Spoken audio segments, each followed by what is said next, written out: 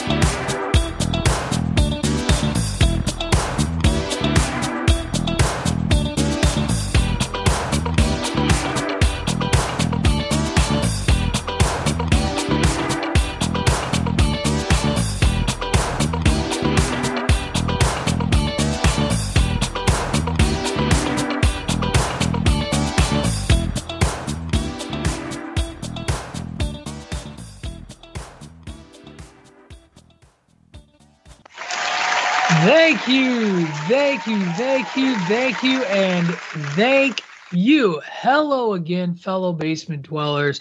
This is your good friend Patrick O'Dowd welcoming you in to the 98th edition of Bandwagon Nerds.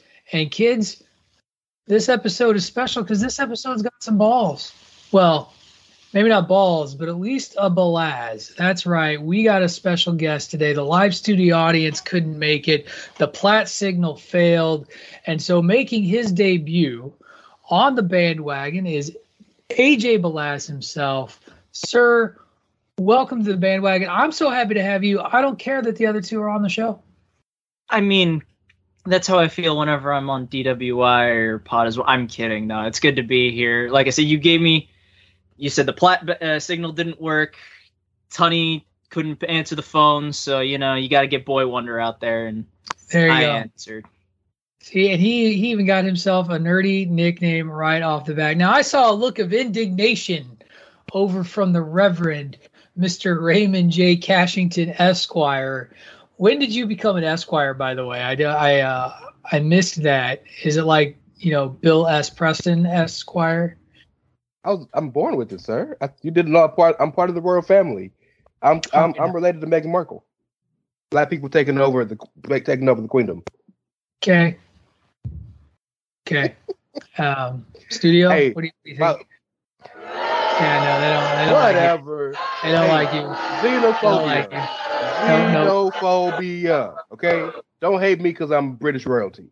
And by the way, when y'all find out that shit is real, y'all gonna laugh. That's okay. As long as I know that I'm still your favorite oppressor, I don't mind. Yeah. Thank you. I'm glad. I'm proud to be it. Speaking of wonderful human beings, the guy who took all the fun out of one of my bullet points for this week's episode before I even got to talk about it, the lawyer himself, David Ungar. Yeah, I don't know how to feel about that. I was ready to rag on Marvel and Disney all over again, and you took all the fun away in one fell DM. Sorry, man. Actually, the article you... Are you sorry? No.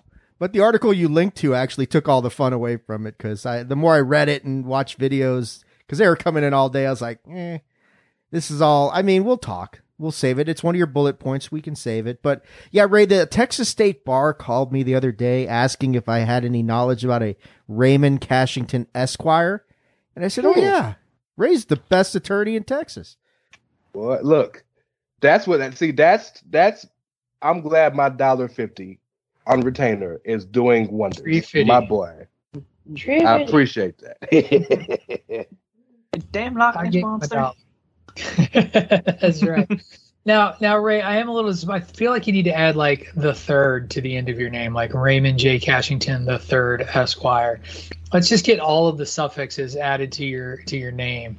I mean, I already feel indignant with the J and the Esquire. You want to just add it more with the third? You are. Okay. I mean, you gave Why a look not? of indignation when I talked up our special guest, and so I'm feeling, his first time on the bandwagon helping us host, and you're all like, Oh no, I'm happy AJ is here. That's my boy.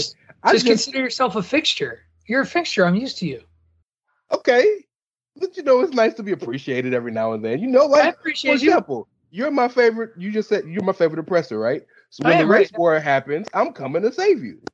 Thank you. I appreciate that. Yeah, all three of y'all. Y'all got to pass. Okay, all right. Excellent. I thank you again last week, fellas, for filling in while I was out. Though, I said in a tweet that maybe like missing 2 episodes was my limit. And I'm starting to think that I overestimated how many episodes I can miss, because it turned into fucking Bandwagon After Dark within a minute of Bandwagon Nerds. The next thing I know, we're talking about something to do with like plus size ladies, and I don't know, guys. Like, I know that there's like 2 women who listen to this show and they're like our wives, but like can we not have the gate completely closed? I mean, AJ might be looking for a lady, and this could be the opportunity. Maybe a second lady or a third lady. AJ's married. It feels like it practically, no. Side dish, like, just because you've already ordered doesn't mean you can't keep looking at the menu. What? Great, and then she's gonna watch this and be like, "Okay, what's going on here?" So now she's the third. So now we've got 3 ladies that watch this show. Well, you can squarely put the blame for that train wreck on the 2 members of the bandwagon who are not here today, because they started all that shit. Right. So, who do I entrust with the keys to the castle when I am not around? Dave and I tried our best. Yeah. We tried so hard. That's why it feels like the 2 here. You kept making those Margot Kidder jokes as if that was going to stop the conversation. She's not a plus size lady. She's just she's a minus. She's just there. Barely Anyway. there.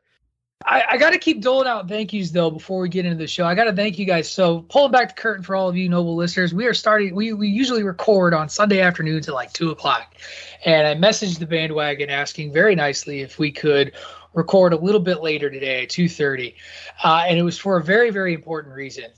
And it was because today, I don't know if you guys know this, marks the 35th anniversary of the animated Transformers movie being in theaters, and so it was released as a special event. So I did like the nerdiest thing ever, and came to Bandwagon Nerds' recording session late so that I could go watch the re-release of a movie I currently own in my house on Blu-ray on a giant screen, because there's nothing quite as beautiful as the song "You Got the Touch" in just giant Dolby surround sound. And jumping into the nostalgia train, I loved it. Ray, AJ, I'm not sure. Dave, I know you're 900 years old, so you probably were like those damn kids and their Transformers. I don't understand what's going on. But like Ray, AJ, do you have any thoughts or feelings about the Transformers? Is your only knowledge about them in regards to like Shia LaBeouf? Because if it is, I'm sorry. And that's too bad. So Shia LaBeouf movies were good. They were enjoyable. No, they're not. They're not going to win any Oscars, but you can watch them and turn your brain off and enjoy them. You can watch one of them. You can watch the first one. The first 2. The third one's garbage. No, all the stupid dick and ball jokes like every 5 seconds, like in the second one. The only thing in the second Transformers movie that Michael Bay gave us that was dope is the scene with Optimus fighting the 3 Decepticons in the forest, like with the fucking sword and shit. That scene was amazing. The rest of that movie's trash, man. I mean, it's not Rise of Skywalker bad, but it's pretty bad. Well, if you have your Bandwagon Nerds approved Rise of Skywalker already 3 minutes into the show, drink. Well, AJ's, we before we even get into the agenda, we have to kind of gatekeep AJ anyway and start with. True. We need to understand your stance on the new Star Wars trilogy, and specifically, which movie do you dislike more, Rise of Skywalker or Last Jedi? Last Jedi. Or Force Awakens, I guess. You could throw that in there too. Which one's the worst, I guess? if you don't Which like Force one? Awakens, I love you, man. But like, I can't take your opinion. No, seriously. 7 was good. I'm not 7 to me was probably the best in there in my opinion. But which one was the Last Jedi? The 8th one, right? Yeah, the middle one. Yeah, I'm gonna have to go with that one. It just seemed like it was a filler in there, just thrown in. And I'm like, no, too much. AJ, Success. Yes, good job, Ray. Good job.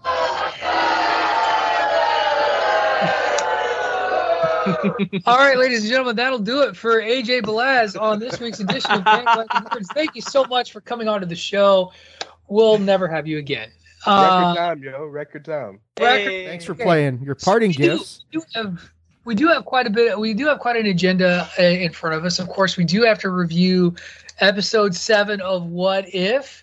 We have the season premiere of Doom Patrol. HBO Max dropped the first 3 episodes. We're going to cover episodes 1 and 2 this week because I personally struggle to cover more than 1 or 2 episodes, and particularly with Doom Patrol. Such a dense show that I just think we don't do episodes justice when we have to try and cram like 3 of them into a segment. And so I will say on the bright side, at least with the first 2, I haven't watched the third one yet. I do think these first 2 are probably going to be the easiest to kind of cover because they don't really seem to do too much. Even though, Dave, I know you said things are fucked up. I'm hoping that you were meaning that you watched all 3 and it was like episode 3 that was like all fucked up. Nah, we haven't. I don't know, man. Where 2 ends up is pretty messed up. The whole damn series is pretty messed up. That'll be okay. And then yesterday, we record this on Sunday. So yesterday, Saturday, Netflix had an event. Netflix called TUDUM because. I get it. Yeah, there you go. Just now figured that out. What does that shit mean? Yeah, I didn't say it out loud. I was thinking, like, what the fuck does that mean? Ta-da. Wow, well done. And so they dropped a bunch of trailers, some footage, some good stuff. They also made the news a little earlier this week with some it looks like some rights that they're trying to gain for some new content. So we'll talk about that after the second break. Apparently, we got some Nintendo movie news that, frankly, I'm a little surprised it's taken this long to happen. And we'll wrap it up with just a reminder to everyone here, even though Dave poo-pooed it, Disney and Marvel are still a bunch of dicks. That is really just kind of what we need to grow and accept. So that's the plan. And we're just going to dive right to it. We're going to start by hitting that Marvel music and talking a little what if.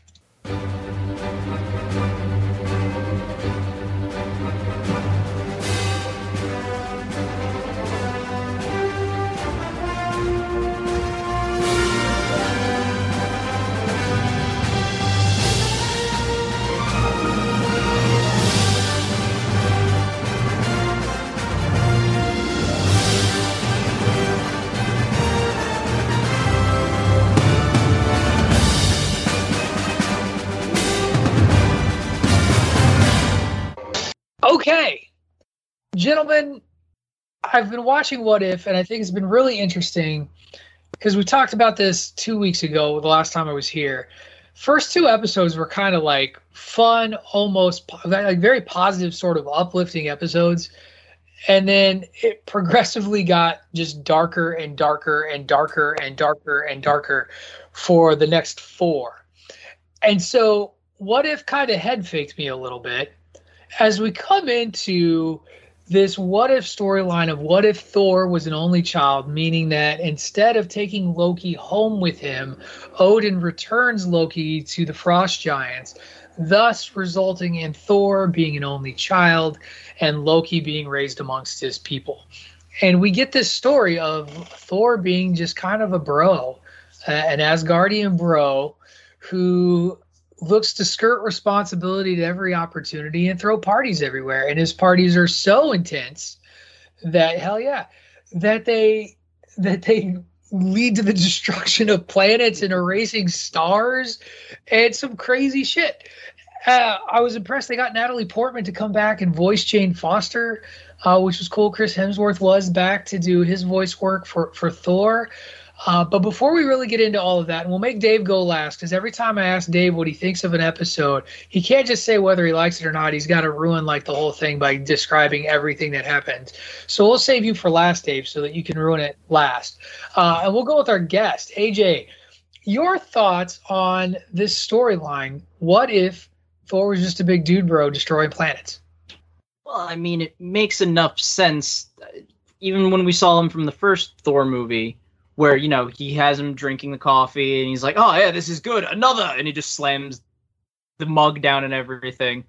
It just makes sense that the entire time, since he doesn't have a way to control himself with Loki, he just goes out on a binge, drinks, destroys worlds, decides randomly to have a party in Vegas. But hey, it makes enough sense. You get Loki in as an ice giant as well in this as well, so he's not forgotten. He's still in there, but it makes sense. It makes enough sense, especially alluding to how they had him originally portrayed in the first movie. So I like it. I like that they, like you said, Pat, they brought back Natalie Portman to be Jane.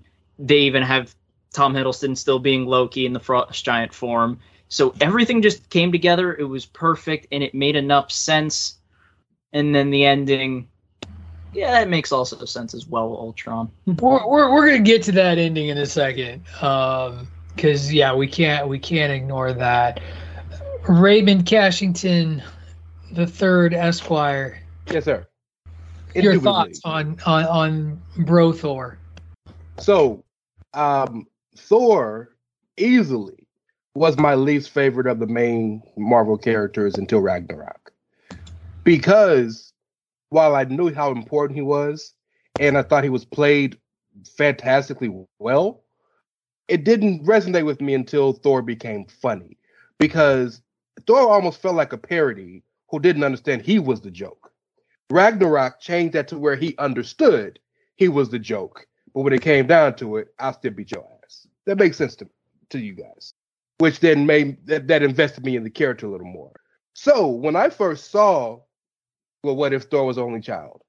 I groaned so hard. I was like, I gotta watch this shit because I'm gonna watch it, but it's gonna be How many times did they drag you kicking and screaming to stuff? A lot, and I thank you. Like, we joke a lot here, and we all know we're good friends. I truly thank you guys so much for taking me out of my comfort zone in so much things, and that's a shoot, because I would have watched this anyway because it's Marvel. But there's so many things that I get involved with, or I watch, or I ingest now that I never would have if you guys wouldn't have said do it, or we're covering shit like that. But anyway, I was invested as soon as things got down, right? Seeing his relationship with Odin, and they take advantage of the Odin sleep, and Frigga got the fuck out of there. And she was like, okay, Thor, be good. And like, your son, right? Like, what he's going to do. And how they tricked that's the funniest part of the whole thing to me is Heimdall sees all, so we're gonna go to Midgard because nobody gives a fuck about Midgard. So like, nobody cares about this place. Yeah. But no, the parties getting bigger and bigger and bigger were hilarious.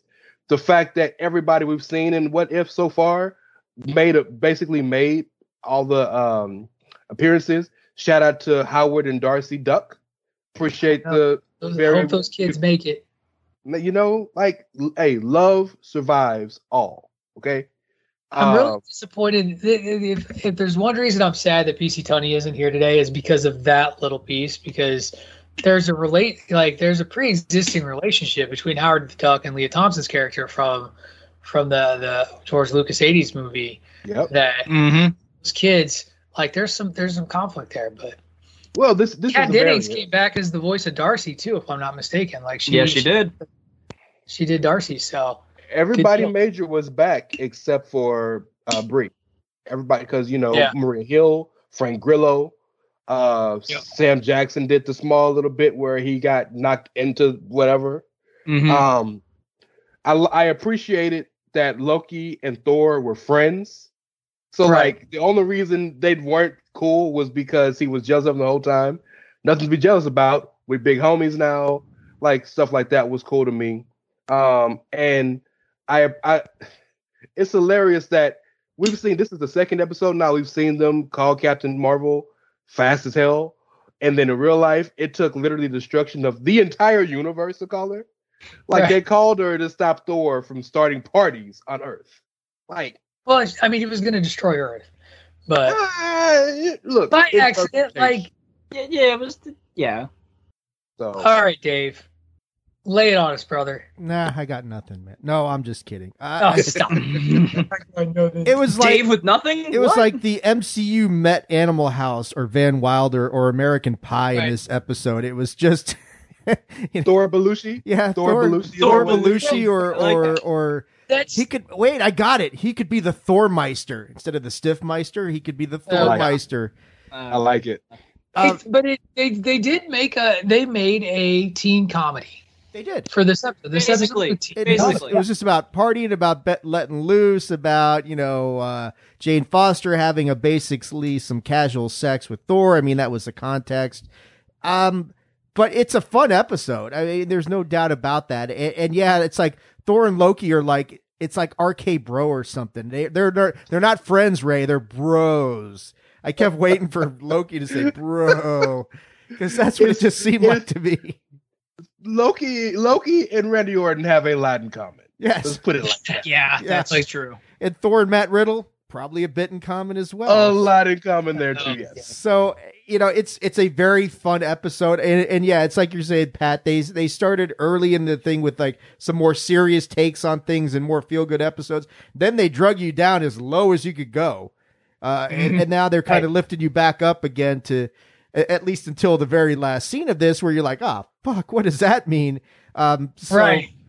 It was a very fun episode. Yeah, Party Thor is the boys literally took the Ferris wheel from the Thames River, and we're like rolling this bitch down the ocean.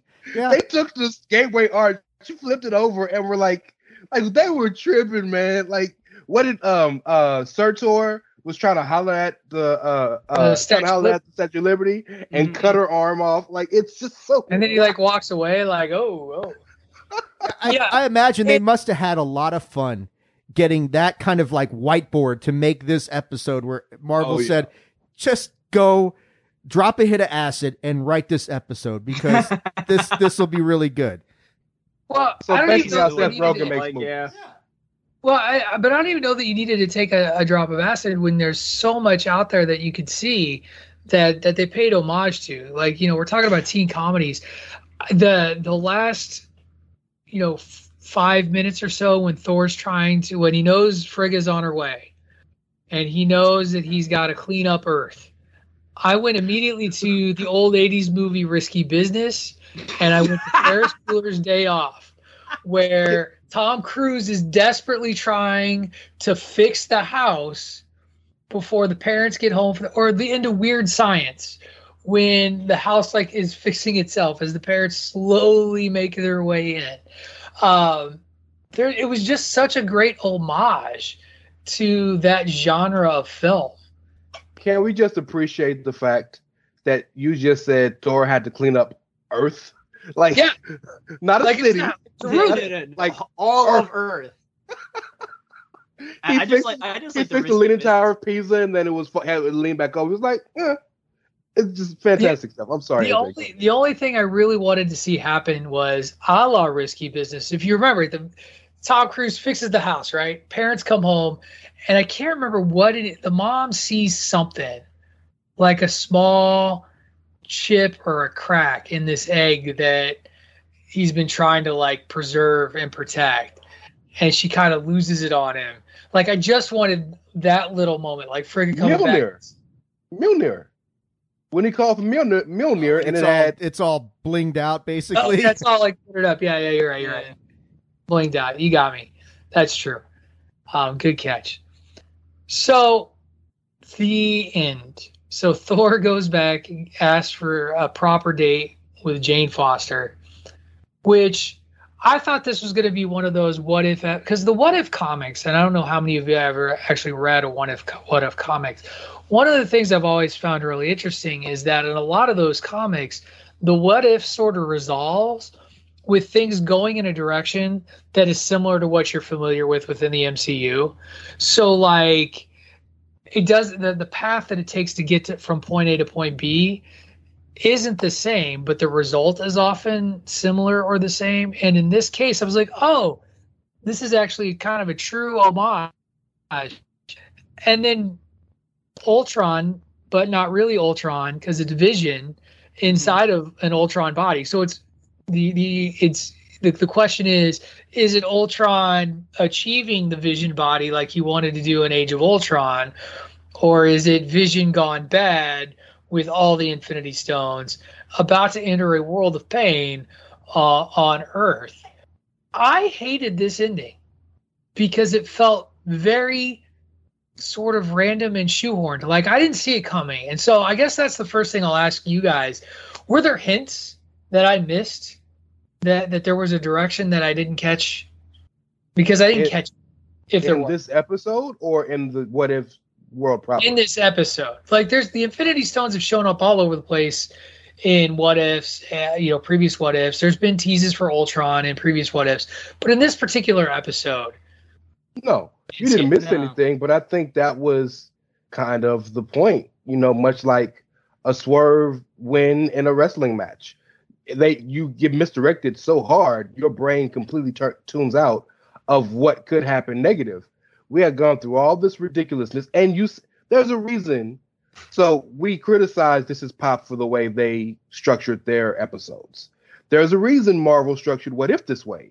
The two fun episodes at the beginning, the first episode with Peggy Carter got everybody's attention. T'Challa, great thing, rest in peace, Chadwick Boseman. Then it's dark, dark, dark, dark.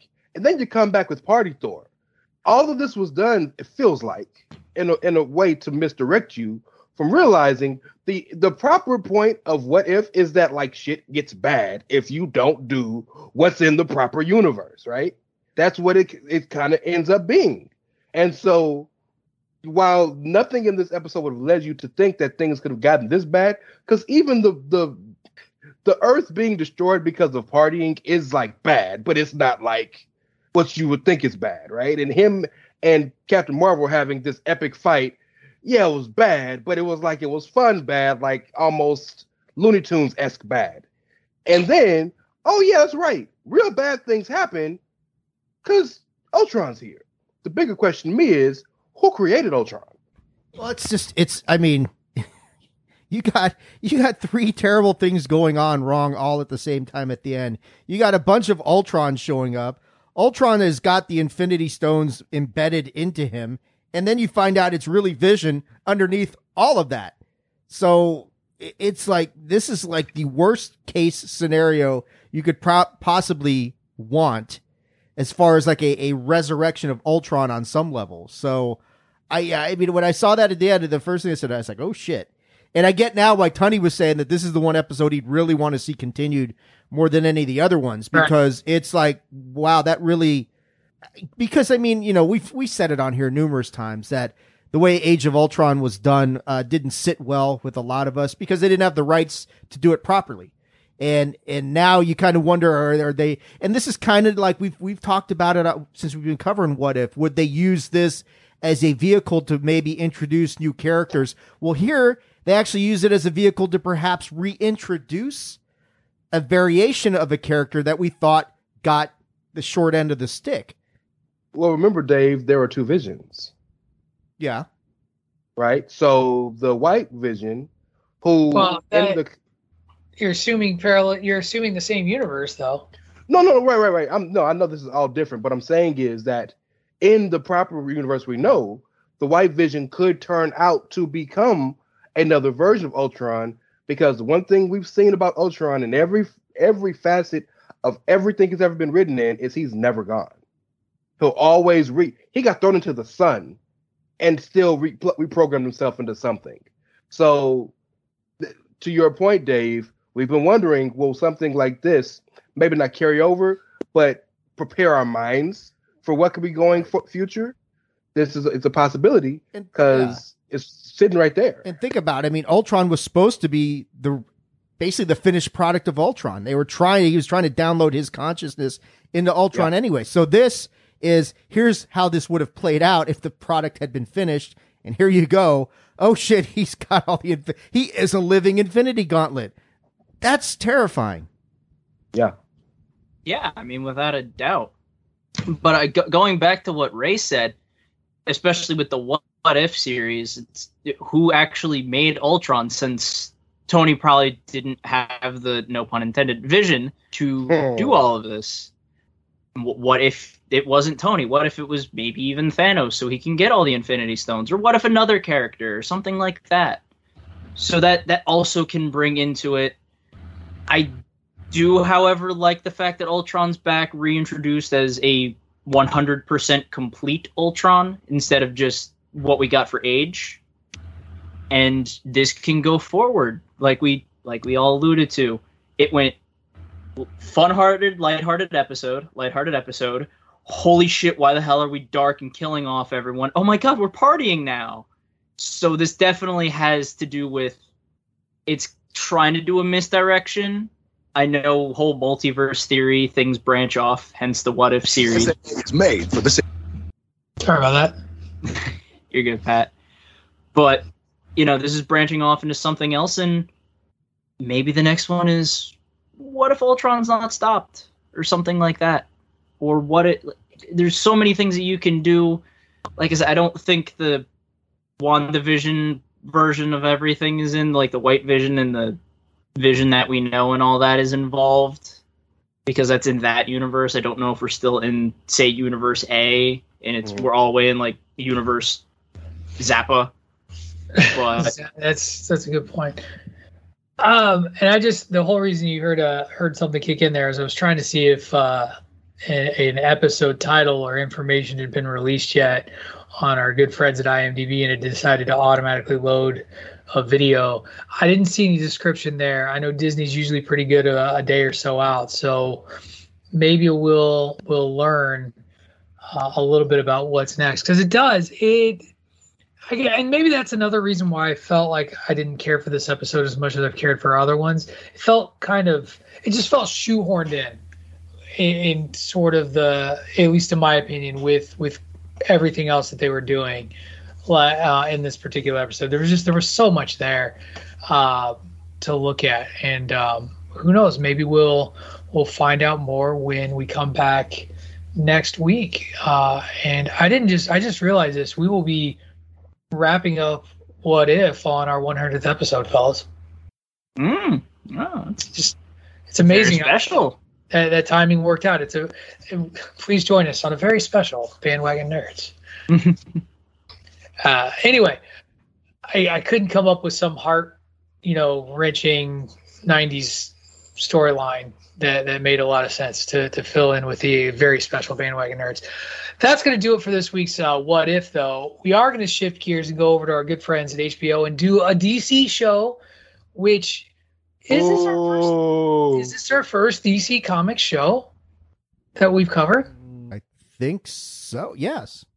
Yeah, and so I don't think, I'm trying to think back at anything else. No. No, y'all never covered Titans. Y'all never covered the Arrowverse. No. Yeah, who would do that?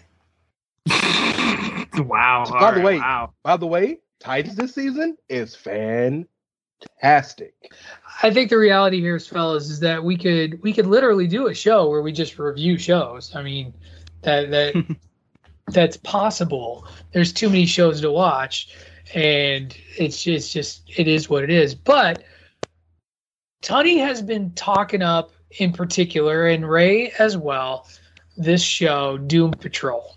Tunney, I'm going to be honest, Ray, Tunney more than you. Like, Tunney was really like the driving force. If you guys got to watch the show, you got to check the show. I think you'd really like it. We like this, we like that. And Dave, I think, was the last one to actually get caught up on watching Doom Patrol. But we got to a point where we have caught up with seasons 1 and 2. We're not going to cover seasons 1 and 2 here on the Bandwagon, but season 3 dropped its first 3 episodes this week. Like I mentioned at the opening, we're going to cover 1 and 2 today. We're going to do 3 and 4 next week, and then it's going to become the show of choice for Bandwagon Nerds as we head towards, was it Lock and Key or The Witcher? Who's next? Lock and Key? Lock and Key's next. is October. So, and by then, hopefully Ray will have watched Lock and Key and be all caught up and be ready to go on that one. Start yet, Ray? Sure. Damn it. Or did you watch Flash Gordon first? Because if you watch Flash Gordon first, I at least understand. Or did you watch The Witcher? Okay.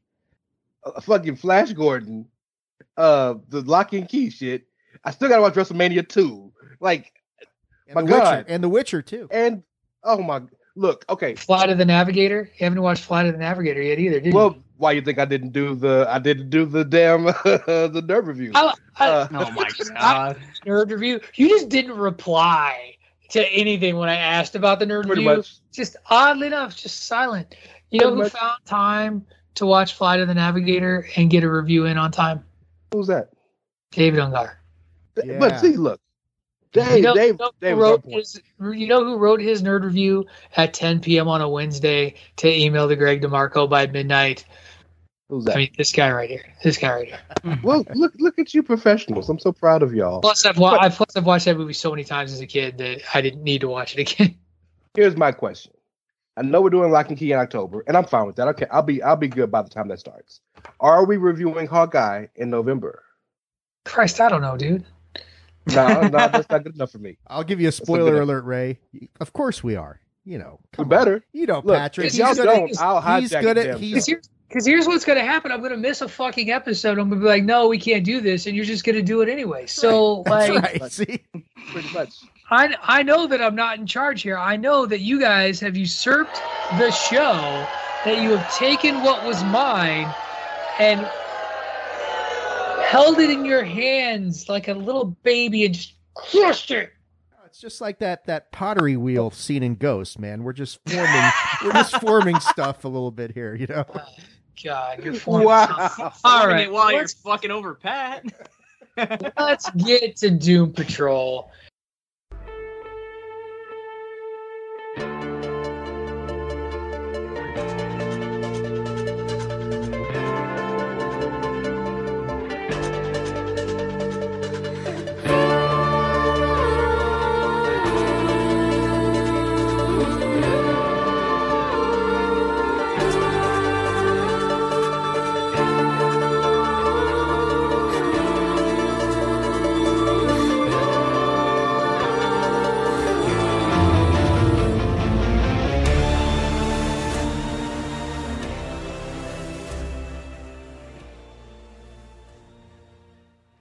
See, that was the segue.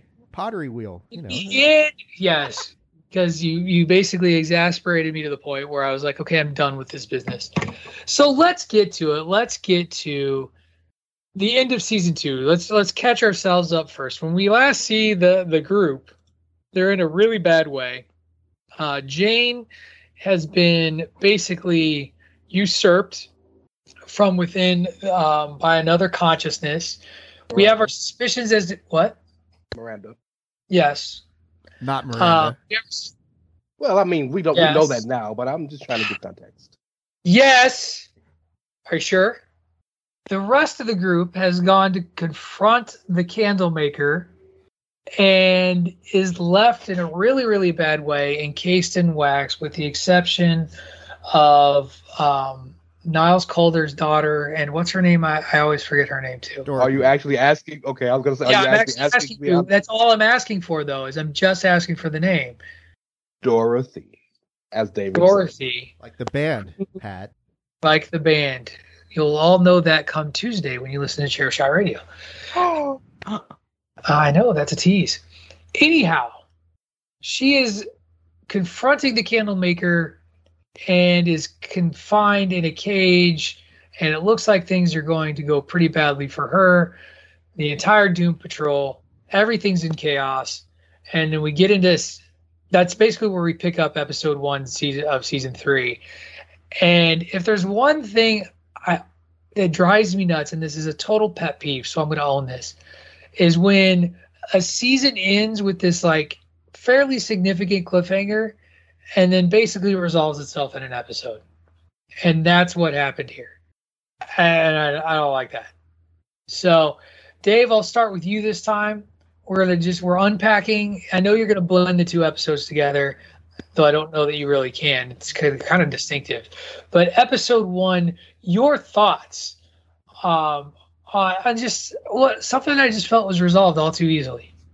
Yeah, I see what you're saying. They seem to just kind of resolve it as instead of Dorothy confronting and conquering the Candlemaker, she befriends him, and now he's an ally. And okay, I think most of the episode was really, you had to come to terms with the fact that Niles finally died, and everybody's trying to come to terms with that in their own way, because as much of a piece of shit as Niles was, there's still a lot of feelings of admiration from everybody in the Doom Patrol towards him. So it really seemed like the episode was more about trying to kind of cope and address what was going on, their feelings about everything. And then, of course, you get this, whatever the hell's going on at the end that I'm sure we'll get to, which carries over into the second episode.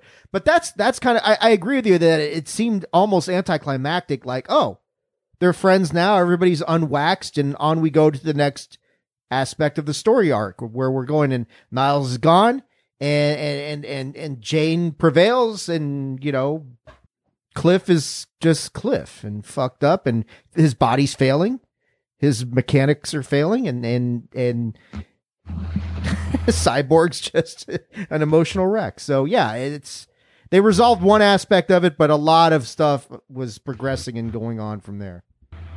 We'll go in reverse order. So Ray Cash, you'll go next. What were your thoughts on episode 1 of Doom Patrol, episode 1, season 3?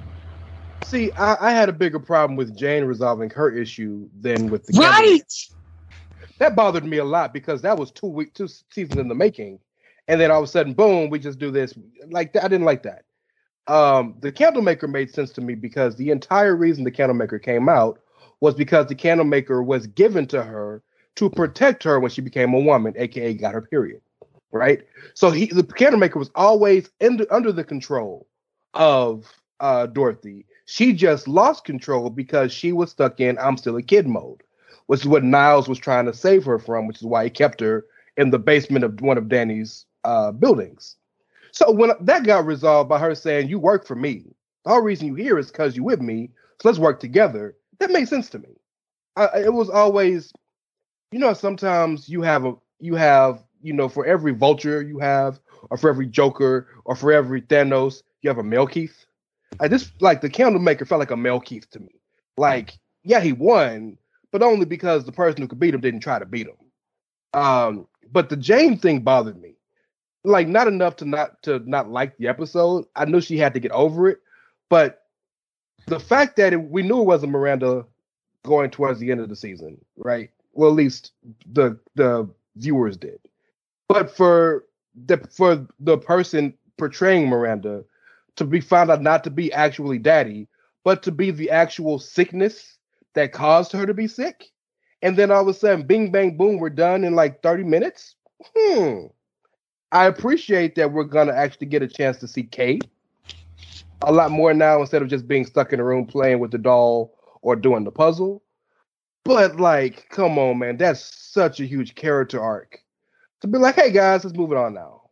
And I will say the sweetest thing of the entire episode was, while everybody hated Niles, they all loved him in a certain way. And I really, truly appreciate from just like a good things happen situation that Dorothy wouldn't bury him until Jane came back. That was very sweet to me, right? Knowing how much it took for them to get on the same page because they hated each other for the longest. So that was really cool. The Cliff stuff, we'll get deeper into it. The fact that a robot may have Parkinson's because everything in him is robot except for his brain is dark. And we haven't talked about the negative spirit leaving Larry or taking him to space. So, like, there's so much that happened here. Not a whole lot consequential. It got more consequential in the second episode. But the Candlemaker was just like, It was very much a foundation laying episode, and I'm okay with foundations being laid. It's kind of a tropey thing.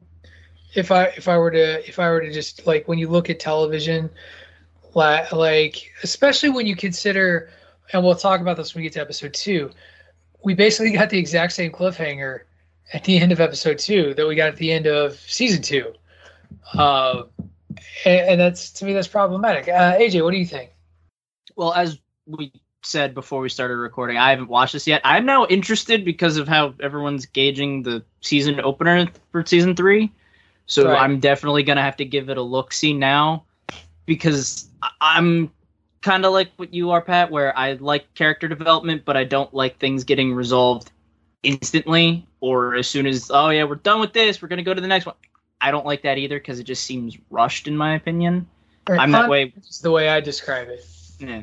And to be fair, things are getting rushed immediately because there's so much more bullshit happening the next 5 minutes. Which is understandable.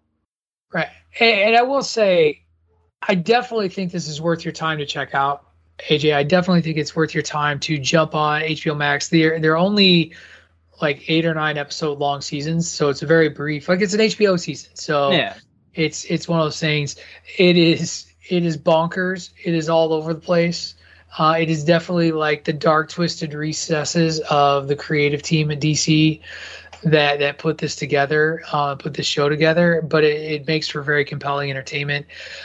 The things that I saw out of this first episode is it's really about reinforcing the familial bond between our protagonists, right? Like, this is the first. And this is the other thing about Doom Patrol that, while I don't always like, is that there's always this build them up as a unit, tear them down, build them back up as a unit, tear them down, build them back up. Like, they're never quite all together, or once they get all together and feel like they're in a sense of, we care for each other and we want to be part of this unit, that then we have to do something to break it all apart. And using that's how I'm going to actually leapfrog into episode 2, because, Niles' death is sort of this thing that they're all still coping with come episode 2. And they're all, oh shit, I can't go to episode 2 yet, because we have to talk about the 2 big things that popped up at the end of episode 1.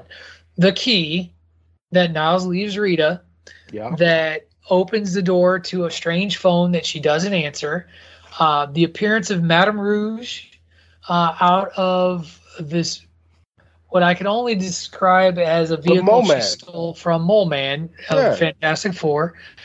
And then you get the realization that Niles' quote-unquote buddy, not buddy, has taken his head and still has possession of Niles' spirit, and said, the world is not done with you yet. So whoop-de-doo, Basil, or in this case, David, what does it all mean? You're asking me. This show's batshit crazy. It could mean 100,000 different things. If I had to guess, Kipling having his head is probably some way that they're going to use to resurrect Niles and bring him back. I don't know.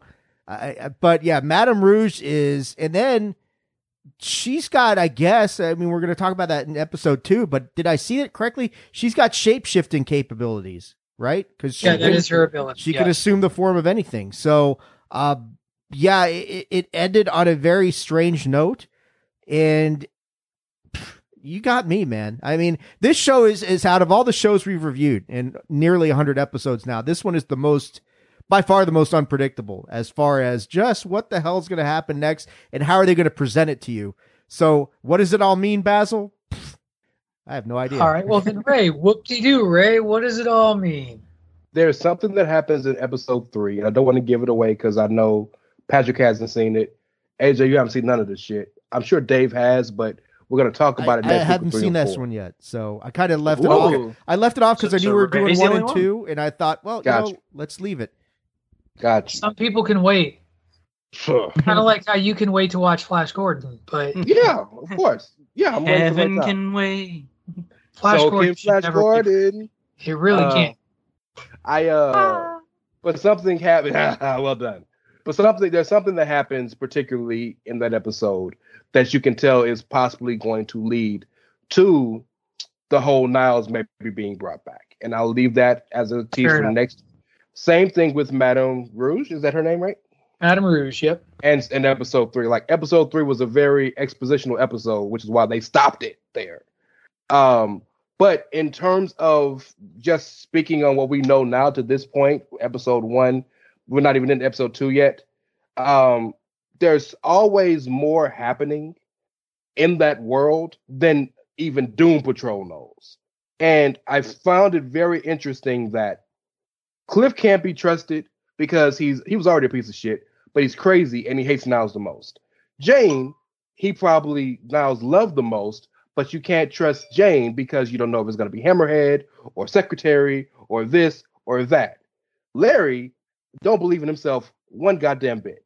So for him to leave it to Rita on the same day Rita at her play let everybody know that she's the Blob on accident, and then is at her lowest. Like the fact that she laid there for damn near a day while the thing was buzzing, and then when she goes to put the key, because of her fear, her hand kept blobbing, and all of a sudden, oop, it goes off. And she's like, oh, I hope that wasn't important. So does episode 3 reveal what the call is about? Episode 2 did. Did it? I perceived it as that. You perceive it to be what, Madame Rouge? Gargamex. Gargamex? Well, but see, I don't buy that because we'll just jump into episode 2 now. So everybody in the wake of their depression is convinced by Rita when she has a breakdown and melts herself into a plant because she's had this emotional breakdown about her inability and being constantly reminded of Niles, that they need to go on a vacation. And you get Gargamex in the past, which, by the way, for me, the highlight of that episode was seeing the brain for the first time, like ever, like in the little chair. And I can never remember the gorilla with the beret's name. No, that's not Gorilla Grodd, is it? No, it's not Gorilla. It's something with an M. It's French. Yeah, fuck. Now I got to look it up. Keep going. The reason I don't think that was it was because Gargamex is like, it wasn't a call from the Brotherhood of Evil to like what, like they were kind of gone. Gargamex had been sitting there for like 70 some years, like just waiting patiently. And we, clearly and maybe that call was that the Brotherhood of Evil is back, but I don't think it was about what was going on at the camp, if that makes sense. Well, episode 3 doesn't mention it at all. Right, because episode 1 leads you to believe that it's about Madame Rouge, but I don't know that that's true. But Madame Rouge clearly has some sort of ulterior motive that believes that the Doom Patrol must die, because basically this whole episode, you learn about Gargamex, who was sent by the Brotherhood of Evil to kill Rita Farr. He's given this device that will go off and notify him when she's in the area and for him to go proceed with his kill. The Brotherhood of Evil, and this takes place in like 1940 something. He shows up at this resort where I swear to God, I couldn't find confirmation, but his little herald, the dude that's in red, I swear to God, he's the guy who played Pippin in Lord of the Rings. Yeah. Samuelson is the guy's name, but the gorilla's name is Monsieur Malat. Monsieur Malat. Yes. I even tried to add the French enunciation. He's a French militant gorilla. It's awesome. All three of those make all the sense in the world, by the way. French, militant, and a gorilla. Right. But so Gargamex, anytime he enters into a room, this dude comes up with a gramophone. He winds up this gramophone to play this, I think it's Wagner. It's like a Wagner as he walks in and is like, "Behold, the decimator of worlds, Gargamex," and like the dude makes his grand entrance. And so he walks into this like resort, and there's all these people sitting there having dinner, all these like upper class white people, like just chilling. And he just sits down at a table, and by the end of the dinner, they're all best friends. Like they're joking and laughing and having this grand time. And the message from the Brotherhood of Evil never comes. And so Gargamex stays there, reports in every day that she's not arrived and that he's ever vigilant until 70 years later when the Doom Patrol shows up. And he has a chance meeting with Cliff in the steam room where they both share their dislike of Niles Calder, because Niles is the reason that the Brotherhood of Evil was destroyed. And Cliff blames Niles for all of his problems, even when they're not really all of his problems. And eventually, once Rita's able to regain her shape, the Gargamex and his servant, like, they recognize him, but they don't. But Gargamex chooses not to attack her because he hasn't gotten word from the Brotherhood of Evil, and he says that box is never happening, and he decides to pack it up and go. And it's not until they're about to leave the resort that the signal goes off. But you learn that Gargamex is trying to stop his manservant from doing the job because Gargamex no longer wants to, gives up his life, and the episode ends with Madame Rouge showing up, barring the door, preventing the Doom Patrol from escaping, and 4 of them, Cliff, Jane, Cyborg, and Rita, lying on the dance floor, presumably dead. And that's the episode in a nutshell. Most of the episode is about them getting over their own trauma and anger at each other, which they do through bonding and foxtrot music. Ray, Dave went first last time. Your thoughts on episode 2? Well, I think it's important to note the entire reason they're at the resort is because Cyborg got shut off because he helped Ronnie get away from blowing up a building. And because he loves her. He doesn't admit it yet. He still hasn't realized that that's what it is. He still thinks he's doing the good fight and trying to save somebody. Nah, bro, it's because you knocked it down. So it's cool. But he gets shut down. And Cyborg without Grid is essentially Cliff, right? So they all want to get away. And Secretary, because Jane just came back, Secretary finds, I don't know why she chose that place, but whatever. So it's interesting the reasoning they're there and how it just happens to be where Gargamex had been for 70 years, right? And I found that part interesting because they could have went anywhere, but they only went there because they had wanted to go somewhere where it was affordable because they still broke, right? They never had no money. Now's had all the money, but they could afford stuff, but where they had just enough Wi-Fi, whatever the reason she said. Anyway, Gargamex is dope. And keep it a buck, if I was a little red dude, after 70 years of washing your drawers and carrying that big ass gramophone and feeding you, and you just like, nah, son, we done. No, we're not. I gave up my life for all of this. Yeah, I can understand that, right? It was cool how they all came together. A big part of the reason why the Doom Patrol has so many problems as a family is because they don't talk to each other, right? That's kind of why I love Cliff and Jane's relationship, because they yell at each other, but they're the only ones that, well, and then I guess you could say Larry and Rita, but they're basically married even though they're not together, right? But They really finally got it out, and they all needed to get it out. Cliff has been saying nothing's wrong with me, and finally he acknowledged something's wrong with them. Cyborg acknowledged, you know what, maybe I'm a little too hard on y'all, and y'all can't follow everything I do. Rita acknowledged that she's basically faking it till she makes it. Like, it was cool to see everybody kind of get to that good point, and then of course, like you do, you pull the rug from underneath us, and they all die. And like, not die, but like die, because their bodies are like delivered back to Doom Manor for Larry to find them all dead. So like, very fun episode. I also love the fact that probably is the most underrated part of the episode that you mentioned, you kind of alluded to, that like everybody loves Gargamex. So much to the point where Gargamex and Cliff are it. Why is Cliff even in the damn sauna to begin with? He's a robot. Nonetheless, in the sauna, they chilling, and they just like, yeah, man, life, brother. And they just became as fucking friends. It's hilarious. But no, it is very interesting and important. I wonder why Madame Rouge popped up when she did, barricaded the door, and then took the face of Rita and told her, I'm sorry. That was interesting to me. Like, I can understand you want them to die, but why did you have to tell her you're sorry? Because what we're led to believe is that she's going to be the big bad of the entire season, right? So, yeah. Evil. Dave? First off, Billy Boyd does play Samuelson, Pat. So good call on that one. Good call on that one. Look at that. Good job, man. I know my shit. You know your Scottish people or whoever the hell he is. So, it's a fun episode. It's really, like I think Ray was saying, it's the journey of the Doom Patrol to kind of really reconnect with each other and work through not only just their issues with Niles, but yeah, like Ray was saying, their issues with each other and to bond. And it all starts because it's Kay who actually wants to dance in the underworld.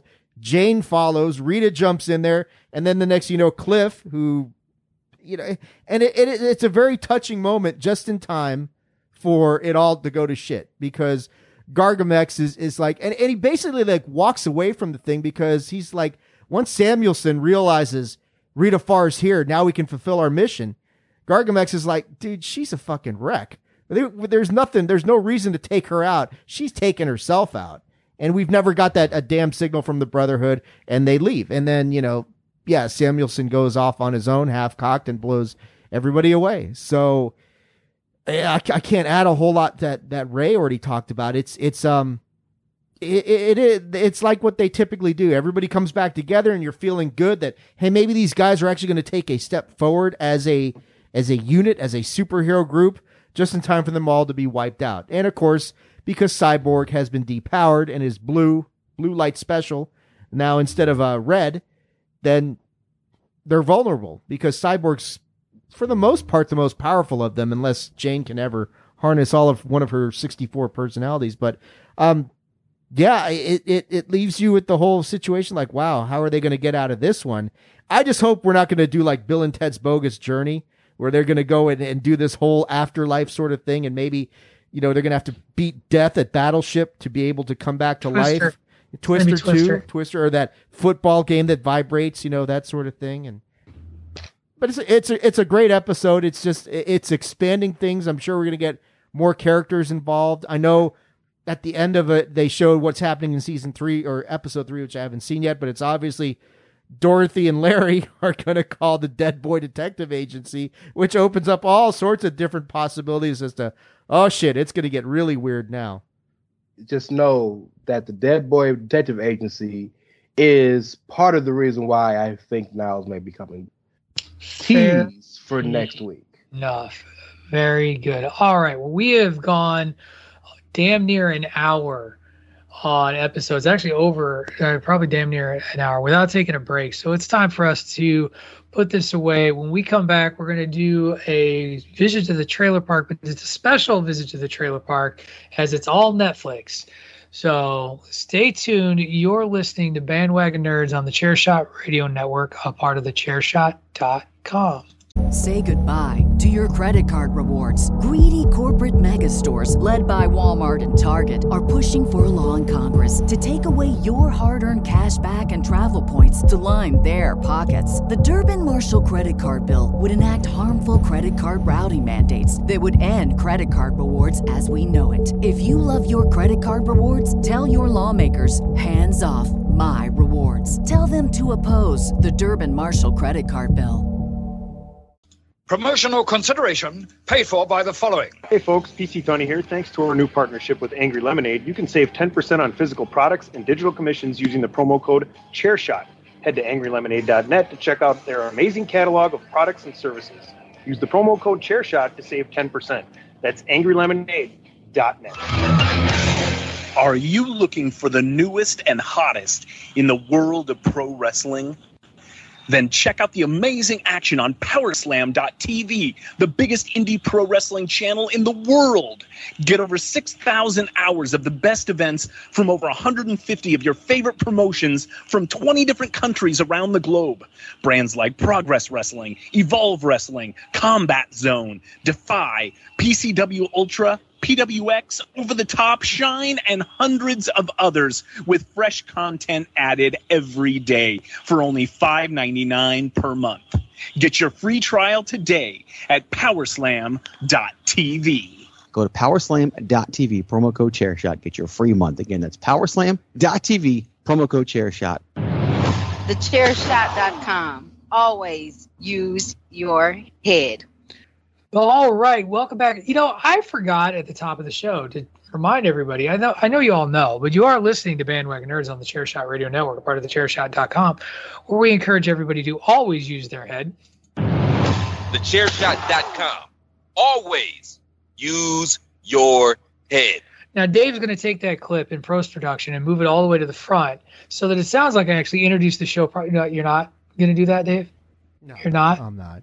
It's fine the way it is. Trust me, Pat. We're fine. That clip appears 20 times during the rest of the thing anyway, so it's all right. That's fine. Well, then, if you're not going to do that for me, how about you cue up the banjo music and we make our way over to the trailer park?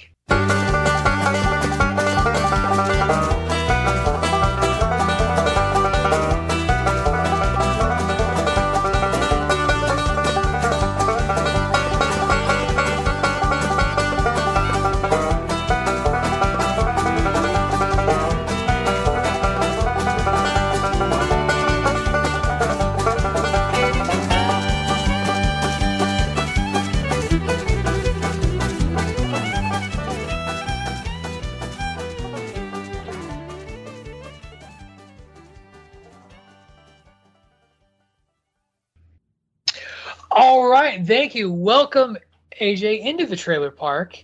It's your first visit here.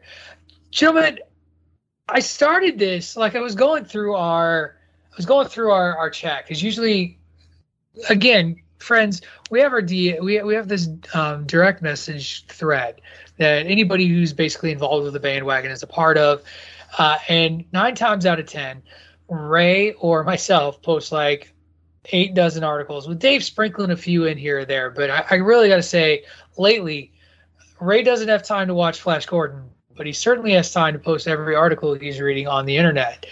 I really am mad at you about Flash Gordon today, man. I don't know what it is. I'm saying, and you know how quick it is to press the damn retreat? My God. You know how easy it is to just press play? For a 3-hour movie? It's not 3 hours. It's like an hour and a half. It was made in 81, dude. They didn't make 3-hour movies in 81 unless it was the fucking Godfather. That wasn't the Godfather. Potato. Get out of here. What? It's randomly inflation, and an hour and a half movie in the 80s is a 3-hour movie nowadays. You understand me, AJ. It's gonna feel like a damn 3-hour movie when I watch it. I'm gonna watch it. So I was sitting there looking through trailers. And I mean, you have time to watch trailers, but not time to watch Flash Gordon. But we were watching, I was sitting there looking, I was like, oh, trailer. And there was like, oh, yeah, Netflix has got this thing on Saturday. And I bet you they're going to drop a bunch of stuff. And so they did. They held their streaming event, TUDUM, which, by the way, Netflix, a streaming service, streams their special event show on YouTube, on their YouTube channel, and not on their own streaming service. AJ, explain this to me as you throw up your hands. I mean, to me, it just feels like what they're trying to do is like, hey, we got this nice show. If you want to get some more, come on, buy it, a monthly fee and all that. So maybe that's what they're aiming for. I don't know. That's what the hand up was for. I don't know. Maybe that's their plan. It's not a terrible one, but a subscriber dig does sound logical. Though at this point, I just assume everybody has Netflix. Like, I just do. And I know it's not true. I'm sure there are those out there who don't have Netflix, but know somebody who does. You know what I'm talking about. Anyway, but they dropped 5. They dropped a bunch of trailers, but 5 that caught my attention that I thought were worth watching.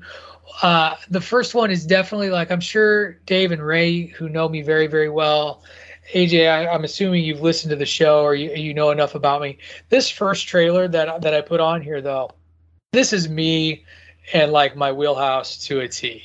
It is a show called Attack of the Hollywood Cliches. It is a documentary series hosted by Rob Lowe, by the way, that is just an examination of the stuff you see all the time in movies, movie tropes, movie cliches, and the way that they broke down in the history of. They have I don't know if it's an episode or a segment dedicated to the Wilhelm scream. And I mean, everybody here knows what the Wilhelm scream is, right? Like, I'm seeing made famous in my mind by Star Wars, because George Lucas fucking loved that thing. So I'm going to watch every second of this. This is going to be one of those that I watch when I drop and try to convince the rest of the bandwagon to watch it. I won't do to them like I did with This Is Pop because we have too many shows to cover as it is.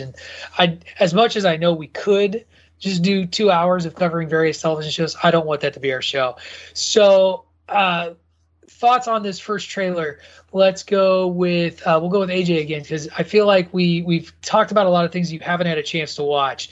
I know you watched the trailer, so what did you think of this? I did watch the trailer, and for those that are confused as to what we mean by Hollywood cliches or tropes, like you said, the scream that you famously hear in Star Wars whenever anyone falls, or even the Hollywood horror movie cliche of whatever you do, don't have sex or you're going to die because you're being a horny teenager. But yeah, Rob Lowe's breaking them all down. And believe me, I know how much of a cynic you can be when it comes to movies, Pat. I do also read the articles of the movie reviews. The East German judge. Yeah. I have been the gentle one lately in my defense. Dave has been the East German judge as of late. That's but right. That's right, comrade. I do tend to That's be Russian. Who's mean? It's all right. Yeah. Russian judges work the same too. So, but commie bastards. Anyway, go ahead, AJ. But no, it definitely seems interesting. It's something I would want to watch too, just to see how many of them are repeated, even from the movies from the 70s, the 60s, even early on, because I know I saw some black and white films that they're going to go over the cliches of too. So, the 40s, 50s, and all that as well. So I guess in this case, if it's not broke, don't fix it. But we're going to see what it is that they're not fixing and see how long it goes and how it works. Excellent. Dave, what did you think? Yeah, I mean, it's going to be a fun series to watch for sure, to see just how many things are cliches that you didn't really kind of conceptualize as a cliche until somebody points it out to you and says, hey, look at this. This is done like 25 times in these movies. So it was fun. I mean, anything with Rob Lowe in it, that's going to be probably worth watching. So I dug the trailer. I thought there's things in here I didn't think about, but yeah, when you really think about it, there's so many Hollywood cliches that warrant conversation. Like AJ's talking about horror movies and they become a trope unto themselves at this point in time. So, I mean, any genre, right? Like any genre film, like rom-coms, same sort of deal. Or like how many Rambo ripoffs have there? The One Man Army. I mean, they've done that countless times. So in all sorts of different environments. So I think it'd be definitely, if we didn't have 40 other shows to watch right now, I'd be, and I got to stay on Ray to watch Flash Gordon now, apparently. I'd be watching the Hollywood cliches thing as well. Well, we don't have to watch 40 shows. You just seem to think we do. Better One-Man Army. Sylvester Stallone in Rambo 2 or Arnold Schwarzenegger in Commando? Oh, I'd go with Rambo. I'd go with Rambo. I just think, because, I mean, basically, Stallone did what the United States military couldn't and won the Vietnam War all on his own, and Arnold just beat the shit out of an island. So, see, the reason why I'm also going to agree with Dave is because you also said Rambo 2, which means he got the job done the first time as well. Well, he could. Well, Rambo 1 is. This is the thing that cracks me. Rambo 1 is like this really good like examination of the psyche of post-traumatic stress from the Vietnam War and like the plight of veterans. And then Hollywood was like, you know what? Fuck it. Let's make some money and just have him blow up all of everything. Yeah. Like just one arrow, whole island explodes. So good stuff. Ray, did you check out the trailer for Attack on the Hollywood Cliches? What did you think? I did, and I loved it. It feels like This Is Pop, but for movies. Right. And I think that's dope because This Is Pop was dope as a concept of explaining things that we know, but we don't know, we've heard of, but haven't thought of, or whatever it is. But there are, much like everybody on this panel has mentioned, there are so many tropes that we see all the time we don't realize, like the spit take. Mm-hmm. And in every comedy movie, there's a spit take. But there's a purpose for that, right? Because that's supposed to, in your mind, make you realize this shit is crazy, right? And I mean, I doubt to get into it, but the trope of every black person got to die at the beginning of a horror movie. every white lady has to trip in a horror movie, right?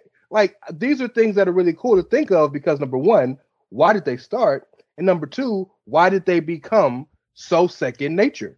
I'm really interested in seeing it and see it how the exposition of everything is explained and why.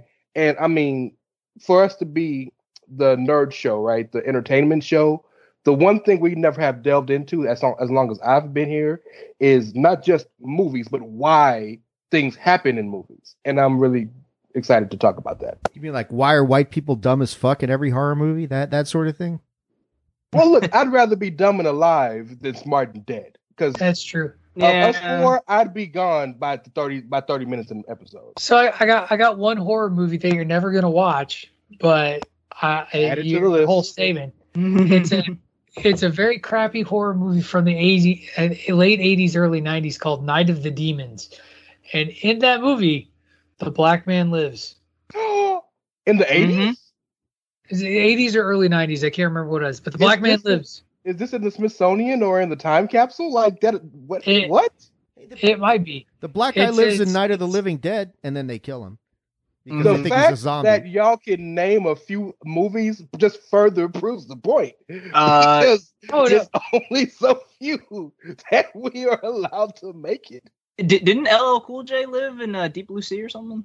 I believe it was Deep Blue Sea. LL Cool J was the last guy standing, and that was, you're right, that was a major shock. LL Cool J and I think Ice Cube survived in Anaconda, but like those were big shocks because everybody expected everybody to die, and LL Cool J was the chef. So I mean, what the chef got to do fighting sharks? But he made it. Was Deep Blue Sea the one where Samuel L. Jackson makes the big speech and then the shark eats him? That's the one. The inspiring speech to get everybody motivated, and the shark just jumps out of the water and eats him. Of these motherfucking sharks and this motherfucking Yeah, that's exactly how it went like down. if a shark ate Bill Pullman during his speech in Independence Day, you know. Quiet. Don't blaspheme Bill Pullman, sir. Lone Star deserves better. By the way, greatest speech ever in a movie. Independence Day? That come on, man. Like, I'm not even like Mr. Rah-Rah America.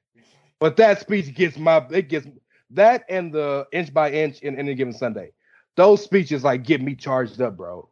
I was going to say, speaking of cliches, yeah, that's one of them. That's right. The Braveheart speech. The Braveheart speech has been done now 25 times. Go. Very true. Well, and I can't wait to watch them all get broken down. I love a good documentary series. I love a good entertaining documentary series. This looks like it's going to be both. But let's get into some of the shows that are coming that people are excited about, some of the shows that are debuting that folks may or may not be excited about. I'm actually going to skip around a little bit on the list, so it's not going to show up in the order of your rundown because I feel we should save a couple of these for last. I'm actually going to go with the one I'm willing to bet most of us know the least about, and that is the trailer for Neil Gaiman's work, Sandman. We got a very, very brief trailer. Dave, you're all okay. Object. Go ahead. No. Go ahead. I'm just, when you say the one that we know the least about, I was going to say no. I've read Volume 1, Preludes and Nocturnes. I know this story very well. As excited as you were about Why the Last Man, that's me with Sandman. Okay, so then pontificate on what you saw in this trailer, because I know of Sandman. I have not read Sandman. Dude, they actually show the incantation and the ceremony that they do to trap Dream, who is Death's brother, if I remember correctly, and off to the races we go from there. So they actually show the very beginning of the graphic novel. And I've only read Volume 1, and I want to go back and read, because there's like, I don't know, Ray, like 6 or 7 volumes by now of the Sandman saga. And, you know, Volume 1 is so dope in every way, that if they're going to capture, I mean, this is a series that whether we're watching it or not, I'm going to be watching it because I loved Volume 1 of The Sandman that much. It is, I'm trying to draw the comparison with you, Pat, that the way you feel about Why the Last Man is the way I feel about Sandman. It is phenomenal. What they showed, they didn't show much, but they just showed the ceremony that they had to do. and everything that I forget the guy who did it. He was in Game of Thrones. I know that much. He was he's Tywin Lannister. Tywin Lannister, yeah, and he's doing all this stuff, cutting himself open to trap. And it's like he was like, they're trying to get Death, but they know that Death has a family, and they're not sure which one of the air quoting siblings they're going to snag, and they snag Dream. And just the way Dream looked from the brief time you saw him is comparable to the way he appears in the comics. So it is a series that I would highly recommend. I think anybody who's a nerd and loves that kind of stuff, the more edgy sort of like Vertigo comics based stuff, you're going to love Sandman. I'm so excited about that. I'll let either of you take the reins next. Any interest in seeing Sandman? Because like I said, I know very little about the comic. What I saw was very intriguing. And is intriguing enough for me to want to watch it. I love Neil Gaiman's work. I've read American Gods. I've read the Anasazi Boys. I've read oh shoot, I'm going to forget there's another one along those same Good Omens, which he wrote with Terry Pratchett. So one of the great creative minds out there, and for everything I've ever heard about Sandman is good stuff. So I'm in. I just don't know much about it. I guess I'll Ray, to you. Are you in, even though you don't know much about it? Off the trailer, not enough was said not enough was done in the trailer to get me interested. But I'm intrigued. I need to see more. But the adage that you hear all the time in a rap lyric or in an anecdote or something, that sleep is the cousin of death. Well, here, sleep is the brother of death. And, you know, when you think about it from just almost from a literal perspective, they run so close together, right? Because one could perceive being asleep too long for being dead. So there is some interest in just thinking about it from that perspective and why these people want to capture Dream, who is overasleep. Not too dissimilar from my interest in seeing Nightmare in the MCU, because there is so much that can be done in your dream. Freddy Krueger has shown us that the most scary world that we live in is the one where we can't control anything. So just knowing all of that, knowing a little bit about the comics and knowing how dope they were, because I didn't read them, but I mean, I've known enough about them. I am interested. But if I'm just going by a trailer and do nothing, I don't think I'd be in yet. I'm kind of in the same boat as Ray. I feel like I'm a little more interested in it just from the trailer alone. But the other thing that we also have to realize, it was the first take, right, where it's supposed to give you a little bit before they give you a little more. A teaser. Yeah, a little teaser, then they give you the appetizer, and then they give you the full course meal. So this one was just the little treat, the little like, oh yeah, this is what it's about and everything. Thankfully, Dave's here because I would not have known exactly what was going on in the movie, or the series that's going to happen. But it does look interesting. It does look like something I would want to watch.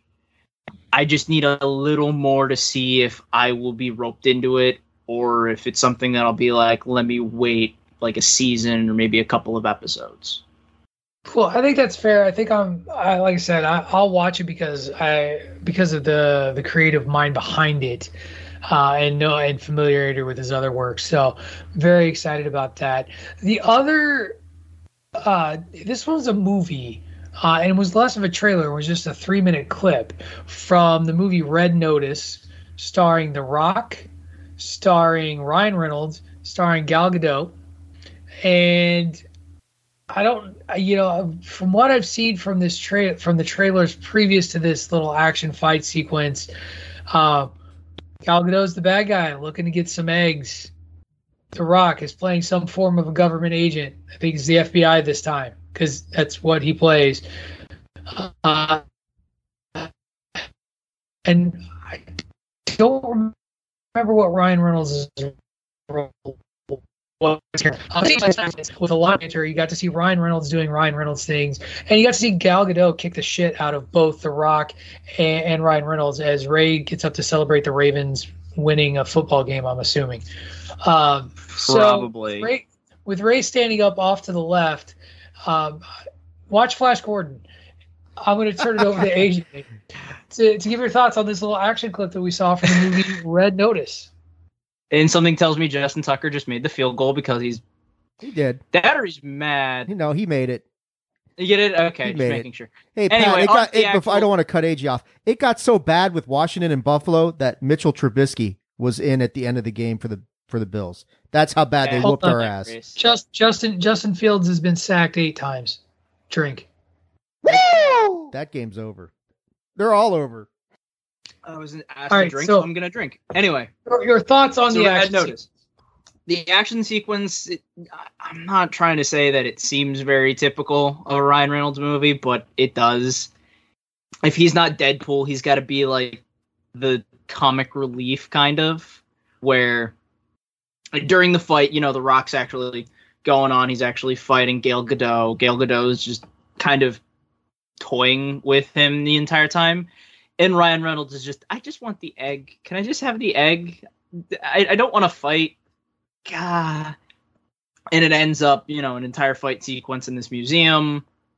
The Rock kind of holds his own, but because Ryan Reynolds is just trying to get the egg or just handcuff Gal Gadot so she doesn't do anything, it ultimately leads to their demise. It's like you said, it's a 3-minute clip. It looks like it's going to be a full movie, so that's going to definitely be entertaining, but it seems like every Ryan Reynolds movie where he kind of has to be the goofball, so it's a little more lighthearted instead of serious, which I'm not saying is a bad thing. It's just as soon as I see Ryan Reynolds, that's what I'm thinking. Hey, that's fair. As a fellow cynic, as I'm starting to catch here, you're just as much an East German judge as I am, and that's okay. That's cool. Ray, now that you've finished celebrating, what did you think of the 3-minute clip that we got from the Netflix on Red Notice? 66-yard field goal, ball hits the crossbar, and then pops over to win the game. So Justin Tucker now has the record. Is that a record? It's muted. I can't tell. All I know is 64. We should have lost this game. Anyway, sorry. To get back to the point.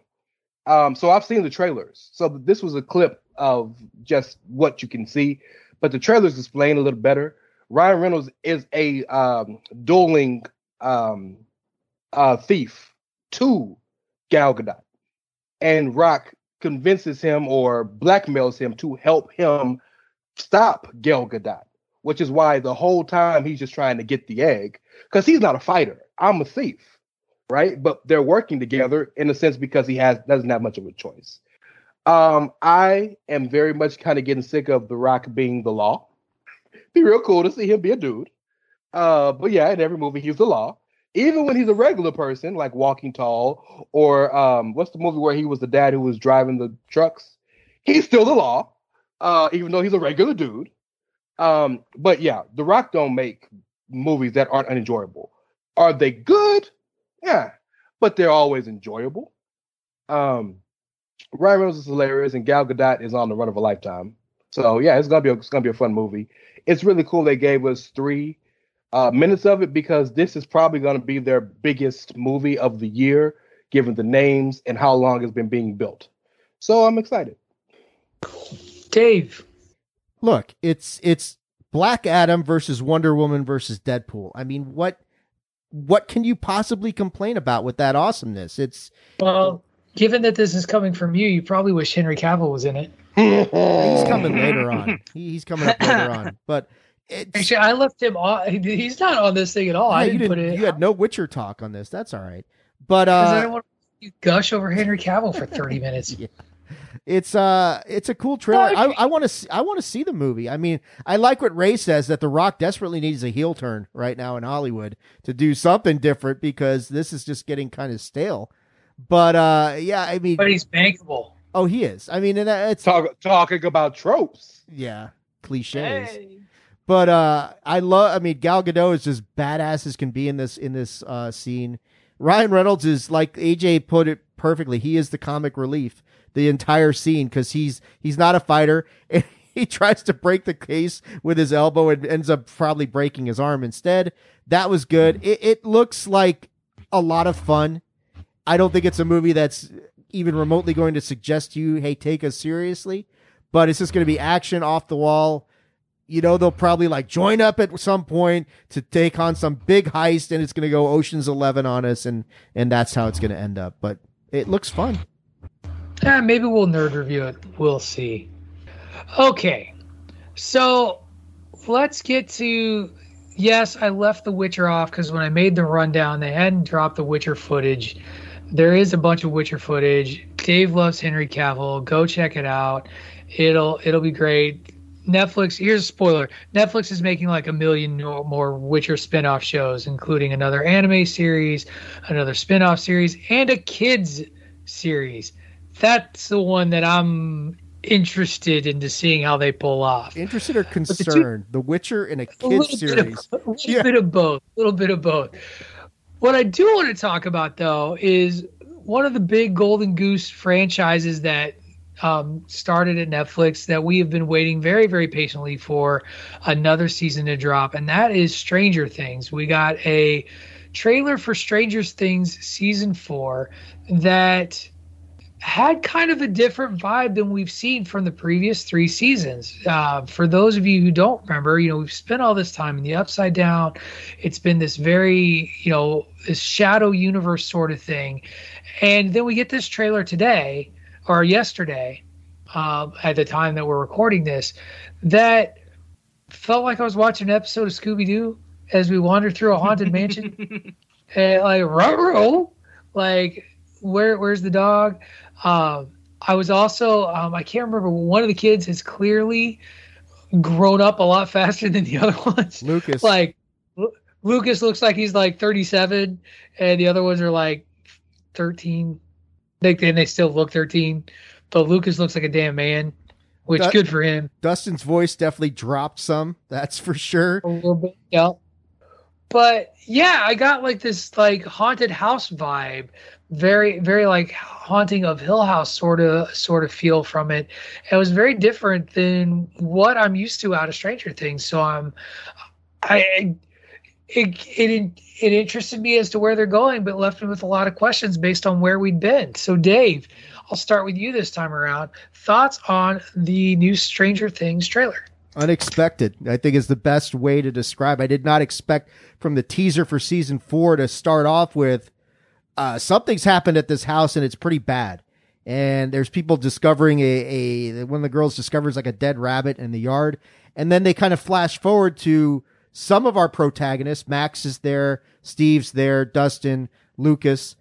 And it's almost like they're doing like Stranger Things meets Ghost Hunters for the first half of this. And like you said, yeah, they're going through a haunted house, looking at things, and it does feel like a Ghost Hunter sort of thing. My understanding is, though, that, and I think you've mentioned it previously, Robert Englund is going to be involved in season 4. And if that's the case, that there's supposed to be a lot of homages to Nightmare on Elm Street in season 4. And maybe that's where they're going with this house sort of situation. So yeah, I'm curious. We didn't get any more reveals about Hopper over in Russia, which I know everybody's kind of excited about. How did he survive that? How did he get over there?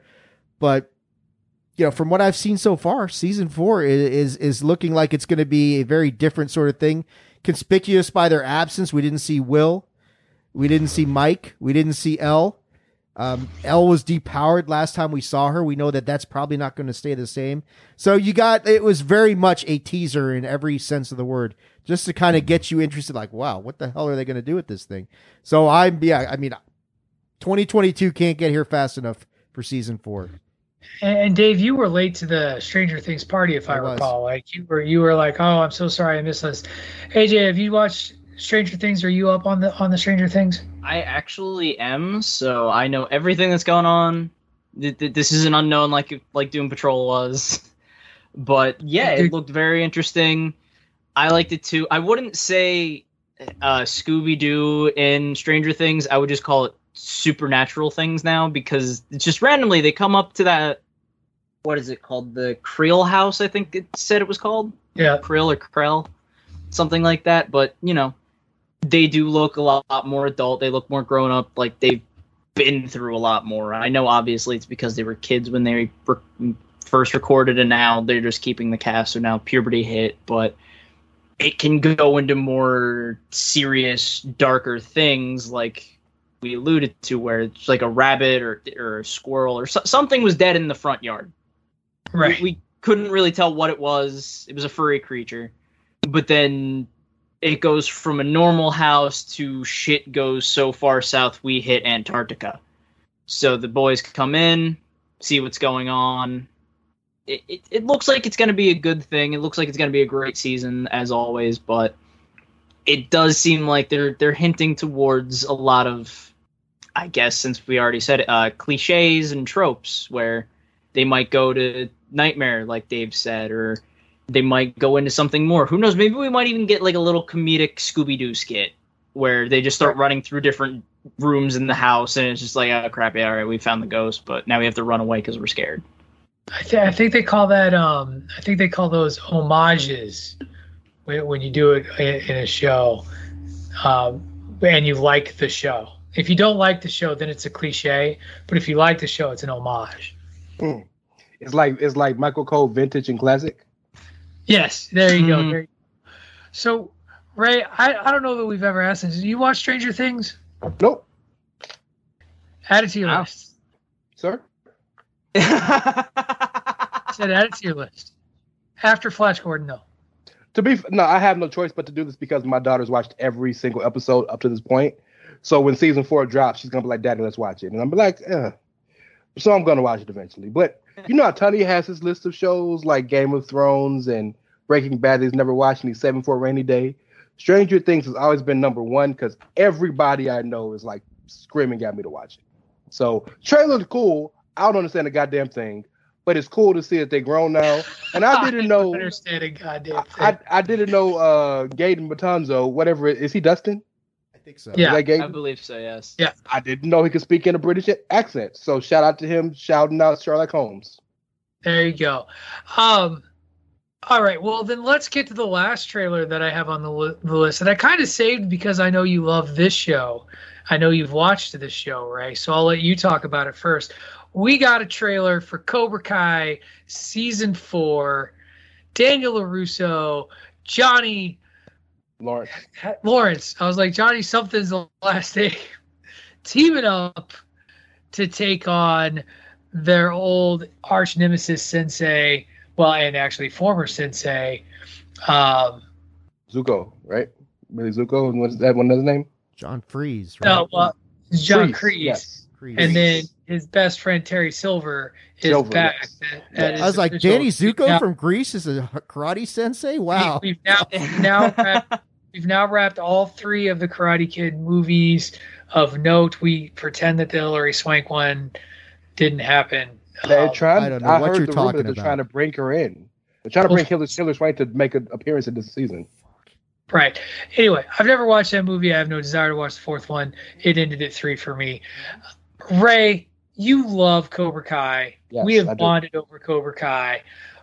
What did this trailer do for you for season 4 of Cobra Kai? Brought me hope.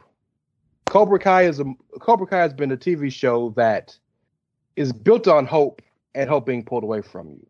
I mean, just the idea of making the villain the hero and the hero the villain was a really dope switch. And then look, everything is shades of gray, right? Every bad person isn't 100% bad. There's reasons. Every good person isn't 100% good. There's reasons. And Cobra Kai seasons 1, 2, and 3 have shown that perfectly, that Johnny Lawrence is a piece of shit, but he's a piece of shit for a reason. And he has redeemable qualities, what he's done with Miguel. Same thing with Johnny Lawrence. He's a great dude, but became a piece of shit because he got everything that he didn't have and he wanted. And that fell down to his daughter, who needed him and wasn't really there for her and fell in the wrong crowd and so on and so forth. And so now you see that the only thing that could stop these lifelong villains from like not hating each other is having to save the only thing they've ever cared about, the kids. And I think that is so dope, especially seeing how Johnny Lawrence is a father to Miguel, but ain't a father to his own damn son, who out here trying to kill people, right? So knowing that Kreese is the most cricket of cricket dudes that can be cricket in a show about cricket people, and like takes over Cobra Kai, and now these dudes ready to kill motherfuckers. Just like we're making teenagers killers now. All right, so excited to see them come together, and Johnny and Danny are not going to work together well. Everybody in those groups have had all these major brawls and fights, and now they got to rock together. Really, and all this is revolving around a damn tournament. Like, we ain't even fighting in the streets, homie. We're fighting a legal tournament. So I'm really excited to see how they flip it and continue to see the exposition of the kids.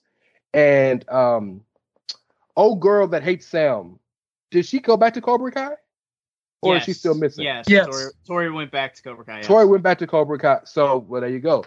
So, like, it's man, the fact that they were able to make me care about the kids is the most impressive thing, because we all were going to care about the adults. We grew up with the Karate Kid, but I'm invested in these kids now.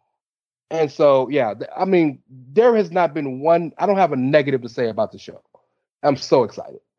Excellent. AJ. Yeah, I'm in the same boat as Ray, where it goes to the old saying, the enemy of my enemy is my friend. So John Kreese is the enemy. You got Johnny Lawrence.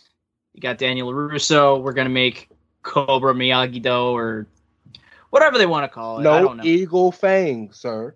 Yeah, Eagle Fang. Yeah, that's right. Fang. Only thing dumber than Cobra Kai. I mean, true. But I'm not even going to deny that. He just wanted to make it sound like badass, but no, it works.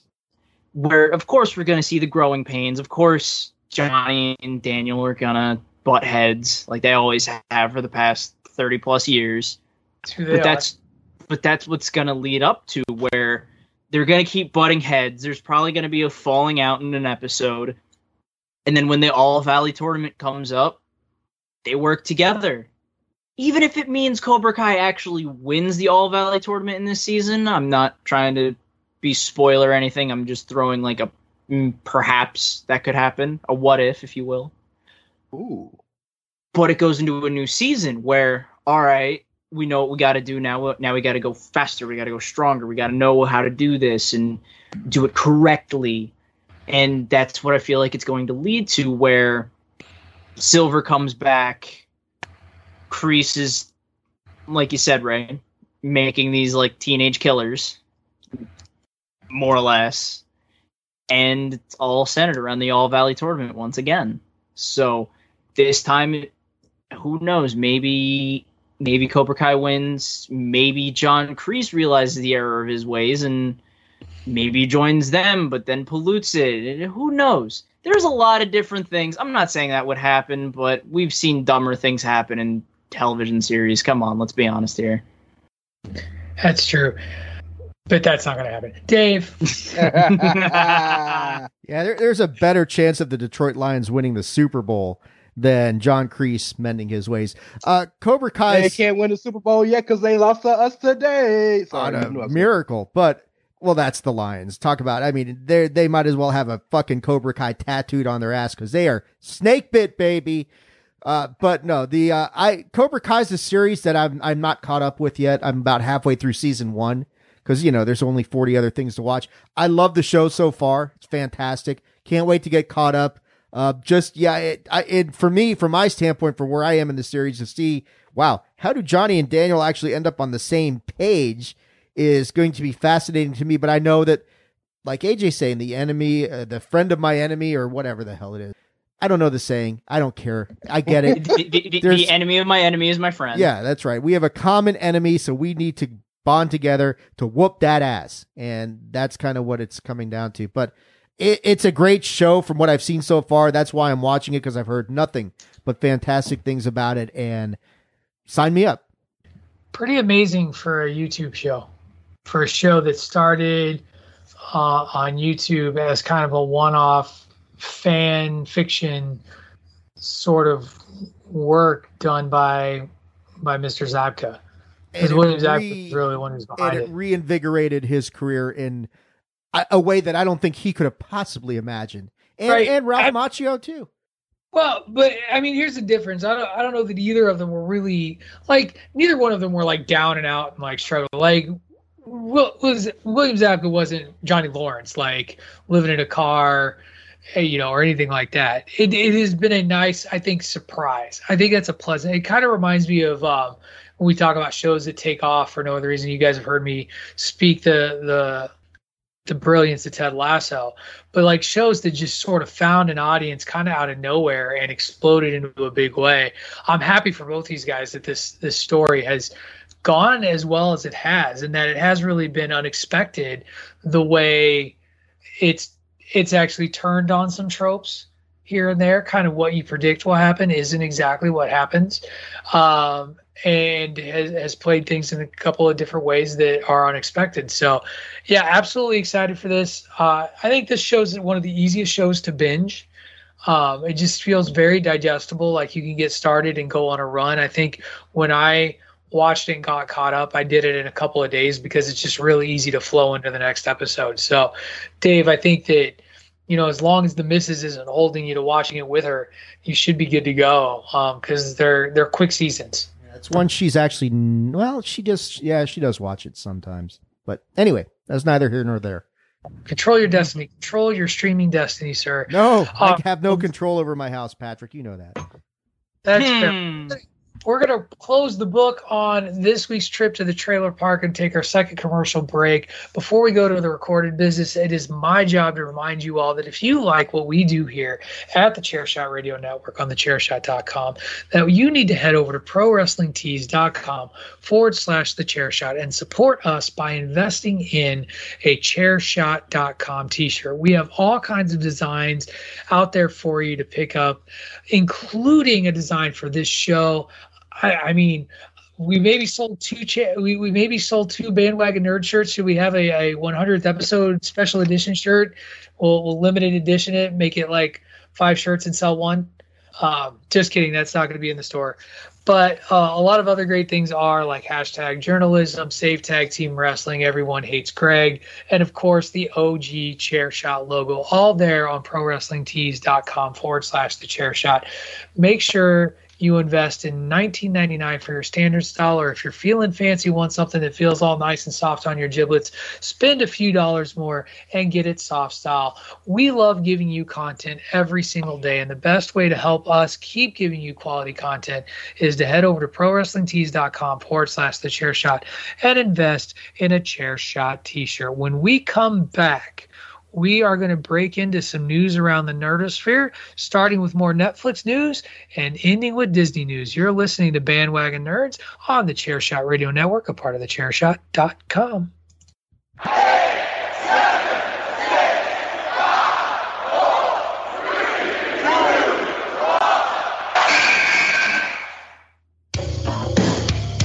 This is your boy Kenny Killer telling you to make sure you check out thechairshot.com, bringing you breaking news, interviews, podcasts galore, everything pro wrestling. Make sure you check it out, thechairshot.com.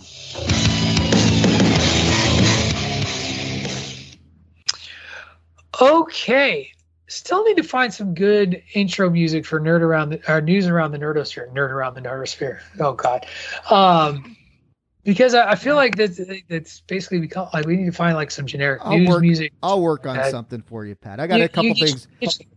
I got a couple things I'll tie to this episode for you. See how you like it. It's gonna go great with all those other wonderful projects I say we're gonna start and then never finish. But I'm trying to get better. I'm looking at you, Chairshot Radio Spotify playlist for musical chairs. It's gonna happen. We're gonna do it.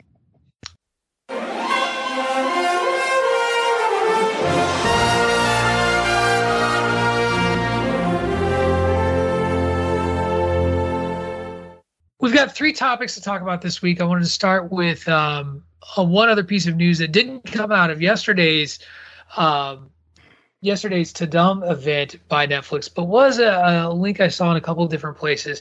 And it's this story that Netflix is interested in acquiring the rights to the complete works of Roald Dahl. Now, I don't know how many people are familiar with Roald Dahl's work. He brought us James and the Giant Peach, Willy Wonka and the Chocolate Factory,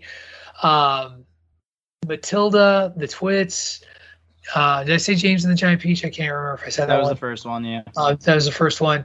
What is the BFG?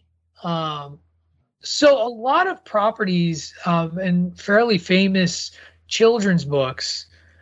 And what I find interesting about this is a lot of his work has already been turned into film or television shows, but yet they're buying these properties. And I guess I'll start with the question of, is this just Netflix looking for anything that it can just have complete control over? Or is there real value in redoing a lot of this? They've already announced that it's looking like Taika Waititi is going to be attached to a Willy Wonka and the Chocolate Factory film, however that looks. We've already gotten 2 of those. One with the scariest sequence on a paddle boat I've ever seen in my life, and the other one with creepy Johnny Depp. There is no earthly way in knowing. That's right. I mean, it does feel like Netflix is trying to do the whole monopoly thing, where it does seem like, yeah, we're just gonna buy the rights to this because we can, and who knows, maybe we might make something down the line. I think the Taika Waititi thing is supposed to be an animated film and about the Oompa Loompas, I believe. I think it said on the article that you sent us, but I could be wrong. But hey, it's neither here or there. It does seem like Netflix is just trying to monopolize everything that they can monopolize, if that's about right. Where, hey, there might be something that we might get down the line, or, maybe in 5 years we'll throw something new out there so you're interested, or anything else. Like you said, Willy Wonka and the Chocolate Factory, everyone's seen either the original or the Johnny Depp version, and so much more that you said. Matilda, everyone still talks about that movie to the day. So, I actually forgot about a couple of other ones. The Fantastic Mr. Fox, that was made into a stop motion animated film, and then The Witches, which was just on HBO Max. HBO Max did a remake with Anne Hathaway, and I actually love the Jim Henson Studio version, which is dark and kind of creepy, and though it does end happier, but Angelica Houston as the Great High Witch is just awesome. Ray, Dave, either one of you, do you feel one way or the other about this? Because it's just, I don't know. Like, I like Roald Dahl, but I've never been like, ooh, I need to see more of his stuff turned into movies. Go ahead, Ray. Let me. I'm sorry, Dave. You sure? No, you go ahead, Ray. You go, Ray. You go. Me? Me.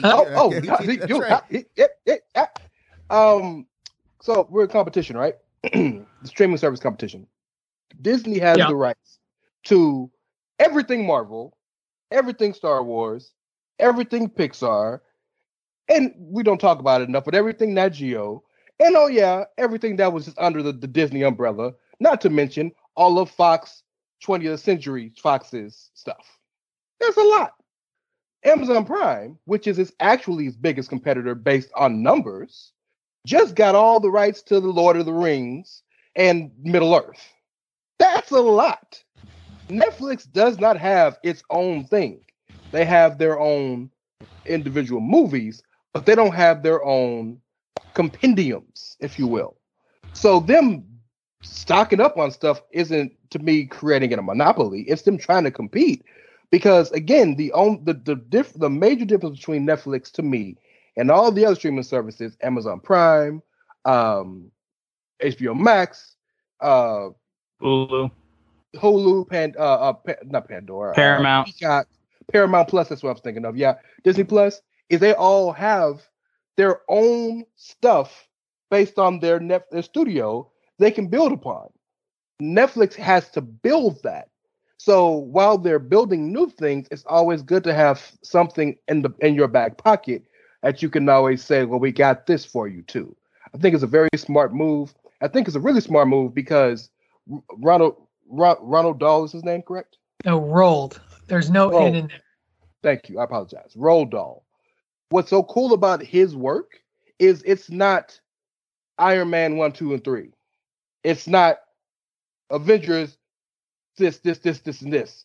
It's so diverse, but under one dude. So you can sell it as the works of Ronald Dahl, but all of the 15 movies or shows you're going to get, with the exception of the things that he's putting in the Willy Wonka universe, because it's so big, don't connect in any way. So it stays fresh without having to be like interconnective. I think it's a very genius move on their part. I'm just curious to see, are they really going to go to all the trouble of redoing everything but Willy Wonka, because there's already been a redone Willy Wonka with Timothée Chalamet. Other than that, are you just having this to have content, or are you really trying to build something new like Amazon is with The Lord of the Rings? I'm curious, but I think it's a smart move just to compete. Yeah, I think Ray's onto something. It seems like the streaming services are now all about collecting IPs at this point in time for themselves. And it's like Disney's got, the big ones, obviously. Amazon Prime's got their own stuff. You've got, the other Peacock's got WWE and that sort of thing. And yeah, Netflix is trying to stay relevant and saying, well, what's out there that's not owned yet that we can bring under our umbrella. So yeah, it's a smart move by them. It's not going to make the splash as like, say, HBO Max grabbing DC or something like that. But it's a smart move. If you're trying to compete and stay relevant and have a bigger footprint as far as the streaming environment is concerned, then yeah, acquiring those properties, those IPs is an important step. So makes sense to me. Yeah, I do think I think that his works could actually lend itself to some series as well. I think Matilda could lend itself to a series because I think you're going to see creative liberties taken with the works. Nothing is ever a true adaptation of anything. I did read a follow-up to that story that it's now been confirmed. Netflix does now have a deal for the entire works of Roald Dahl. So that happened on the 22nd. So even at the time of talking about this, that has since shifted. One thing that I do want to see, I hope to see made, and the article I shared with you alluded to it, is that Roald Dahl did write a sequel to Willy Wonka and the Chocolate Factory called Willy Wonka and the Great Glass Elevator, which if you think that what goes on in the Chocolate Factory is weird, this book is trippy as hell. They go into space, they run into vermicious canids, which is something you hear talked about in the original book.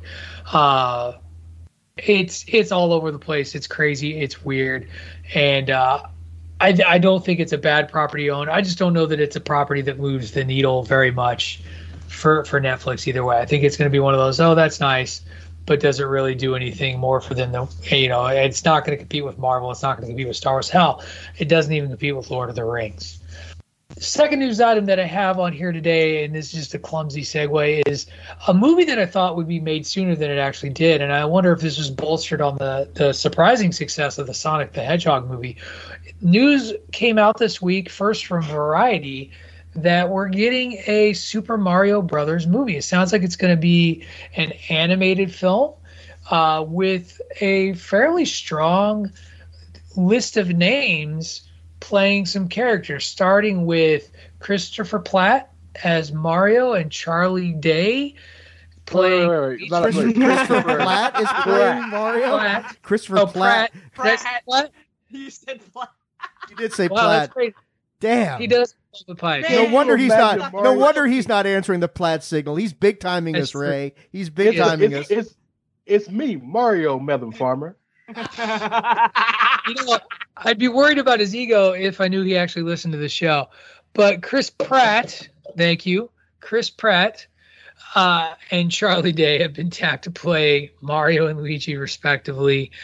And Anya Taylor-Joy is going to play Princess Peach, and Jack Black is going to be tabbed to play Bowser, which I don't know how I feel about that. Like, it's like not surprising. You talk about cliche. We've been talking about cliches a lot today.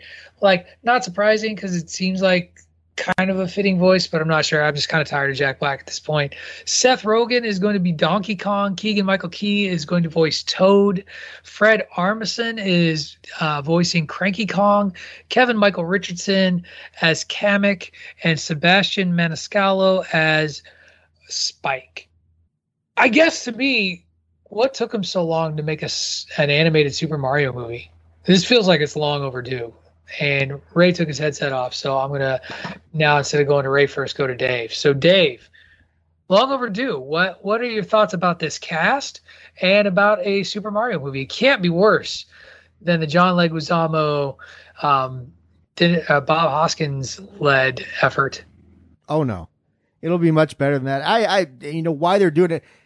I don't know. I mean, you look at it. Super Mario Brothers is one of, if not the most popular video game franchises ever. So the fact that they're actually doing something now, animation does seem to be making a bit of a resurgence. You know, we talked to Andrew Davis last week on the show about some of that stuff. And it does seem, you look at the DC animation, you look at What If and the success of that. So it seems like there's momentum building as far as animation is concerned to use that as a new medium to tell stories without people just automatically saying, oh, it's a cartoon.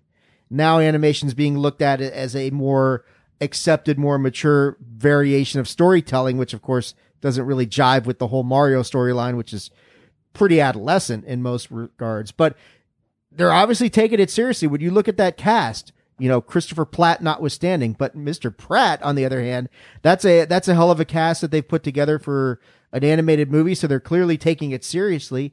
As to why now, yeah, I don't know. I mean, the Switch is still very popular, and I'm sure that has some resurgence in the whole thing. But you got me. Other than they think there's money to be made because it's all about that. That's like you put in the rundown, reasons, money, and lots of it probably. How much money do you think this will make, AJ? How much money? Ooh, that's a good question. Well, and actually, here I'll even give you context. While you speculate, I'm going to look something up real quick. Well, I don't know about money wise. You're gonna have to come back to me on that one later because it's not gonna hit like Endgame levels or Infinity War levels, but it's definitely gonna be a good amount, is what I'm gonna say. Definitely in the millions because it's Mario. Everyone from the crankiest of cranky people, and I don't just mean Platt, age-wise, to the people who are 12 years old, all know who the hell Mario is. So Sonic the Hedgehog, which was on a budget of 85 to 90 million, raked in $319.7 million at the box office as a worldwide total. Can it match that? It will easily double it because it's Mario. Really? You think it's gonna be a $650 million film? Just because it's Mario. You put that name on there, boom, instant money. People are going to be attached to it, whether it's good, bad, whatever. You can bring John Leguizamo back and have the shrunken head. It still said Super Mario on it. That's true. That's true. But it's still a star-studded cast. We'll see how people are with the voices. If you're going to have Chris Pratt go out and do an Italian accent or anything like that, I feel like there's too many cooks when it has Donkey Kong, Cranky Kong, and all of them. But that's probably just because you're pulling the cynic out of me here. Right. But other than that, yeah, without a doubt, I gotta say it's pretty entertaining. It should be good. It should rake in several hundred millions. Like I said, it might even double Sonic because people love Mario. People know who Mario is, and we'll see. That's where I'm at with we'll see. And if it's bad, we have to all apologize to Bob Hoskins and John Leguizamo. Right. Apologizing for shit, man. I'll be the first to admit that I will definitely be there probably opening weekend, as the little O'Dowd is a huge fan of Mario. So, Ray. Yes. Do you think Super Mario, as AJ has predicted, a Super Mario movie can make $650 million at the box office? I think it can make $1 billion. Oh, you thought Black Widow could make $1 billion. So Black Widow was gonna make $1 billion. It was not, but okay. Black Widow made $650 in a pandemic. Yeah, it wasn't gonna make $1 billion. Anyway, Super Mario can make a lot of money. So Charlie Day worked his entire career, this is how Goku became Gohan and then Super and all this stuff.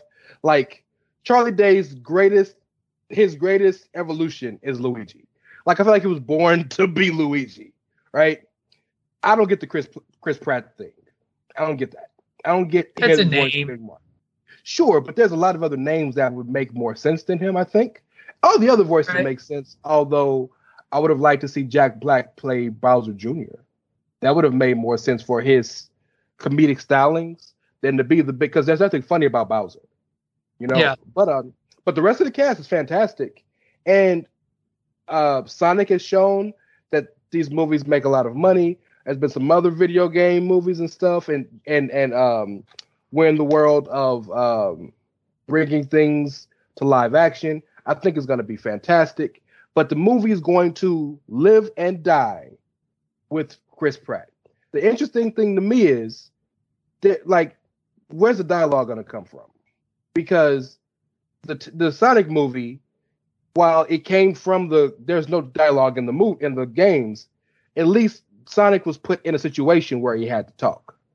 What's the situation you're going to put Mario and Luigi in where there's dialogue? That's what I'm interested to see. Got to rescue Princess Peach, man. And if you get Chris Pratt, he'll be like, one up, Melon Farmer. So, you know. As long as it's not in Chicago. That wasn't this to you. I was trying to think of any other planetism I could think of. No. Let's go, Melon Farmer. Oh, gosh. This is what happens when Patrick loves. Okay. All right. Well, let's get to the last topic we have on our rundown. It's been quite a show.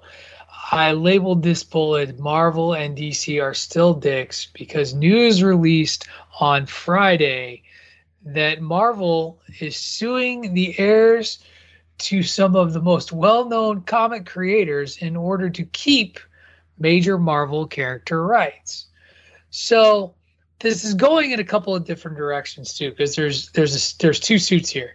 So the families of the iconic Marvel comic book writers and artists Stan Lee, Steve Ditko, Don Heck, Gene Colan, and Don Rico have filed termination of copyright notices on the superheroes that those men helped create. Marvel, which Disney has owned since 2009, disagrees and has filed lawsuits against all five to keep the characters in the Marvel stable and keep making the company, and this time Ray is right, billions. Thank you. You're welcome. How did I know that dig was coming? Because it's me. So, Dan, you're the lawyer. You rained on the parade. We all know this is going to get settled out of court, but tell us how and why it's going to get settled out of court. And then can we all just talk about how Marvel and Disney are dicks? Well, okay. We could save that for the end, but I mean, here's the thing: is the article you sent and every video that got sent into my feed when this was going on establishes that there. Here's the problem: is there's legal precedent in Marvel's favor involving these same attorneys in this lawsuit, no less. So they've already tried this with Superman and failed, and DC Comics prevailed on that thing. So to me, it's like, the only thing that's changed, really, because I'm not an entertainment lawyer, so I don't know about IPs, trademarks, and patents. I don't know if there's been, because the only reason you would try this suit again would be A, there's been a change in the law, or B, this part is accurate, there's been a change in like we talk about the court of public opinion, that you feel maybe gives you a chance to have a more sympathetic audience to your plight. And Marvel and Disney have come under fire because of the way that they have been dicking around content creators for quite some time. And maybe they think we stand a better chance with this lawsuit now than we did whenever the stuff with Superman was going on. My thing is, the family of Stan Lee is a concern to me because Stan Lee and his daughter did not get along well at all. And Stan Lee had a cameo in every fucking Marvel movie. So you know that if you were talking to Stan right now, he'd be the first one to say, I'm dismissing this bullshit lawsuit because I was in with these guys the whole way. So it is just as big a dick as Marvel and Disney might be to content creators. That aspect of the lawsuit is just screams total bullshit to me. Because Stan Lee was involved in every aspect of the creation of the MCU. I don't think anybody's going to dispute that. So yeah, there's legal precedent facing them. Marvel saying, look, you guys were hired for a specific purpose and you gave us the rights and this whole concept that they lasted for 35 years. Now we want the rights back. I think they're going to have some problems with that whole thing. But yeah, like you're saying, it's going to settle out of court. The heirs are going to get some money and they deserve it. And I think that ties into your last part of this, but it's a difficult lawsuit for them to win, especially when you got legal precedent that already says, no, we've already decided this issue. It's got what we call in law. It's like almost a collateral estoppel effect. They've already determined this issue previously. So you're barred from raising it again. So I think that's kind of what they're facing right now, the uphill battle that the heirs are facing and why Marvel's going to sue because there's literally, like you said, Patrick and Ray, billions. You lose those characters, the MCU's done. And that's all there is to it. Yeah, I don't see Disney losing these characters either.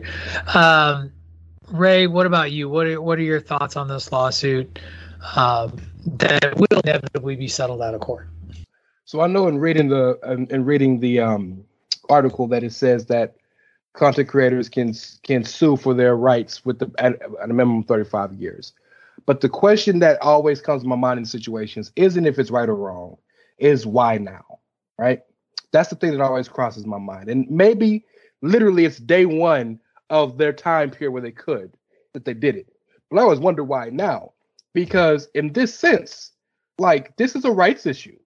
And if I wrote the book, Patrick O'Dowd Hates Chicago, and if I write that book, but then I sell the rights of that to AJ Balaz and Balls Deep Productions, like, do I own the rights to that book and that character? No, I don't. While I'll always be the creator, I don't own the rights to it. So it's like, I wonder if I made a bad deal, that's on me. And that's not saying that out of the goodness of their heart, maybe they should break them some kind of legacy money or what's the term that we use in church for like a pastor is emeritus money, meaning like when the old pastor retires, but he's still active. The new pastor, they call him the pastor emeritus, right? Maybe you could break them off in the emeritus fund, but you don't have any right to any of this because legally it was transferred to the owner, Disney Enterprises and Marvel. So it blows me away when these situations come up because it's like, why now? I don't, and that may be the most ignorant thing we hear all day, and I apologize if it is. But why now? I can tell you why now. Because the climate is extremely litigious right now. You got the Scarlett Johansson lawsuit going on. Okay. So the timing could never be right because the court of public opinion is looking at Disney and Marvel as cheap, greedy bastards.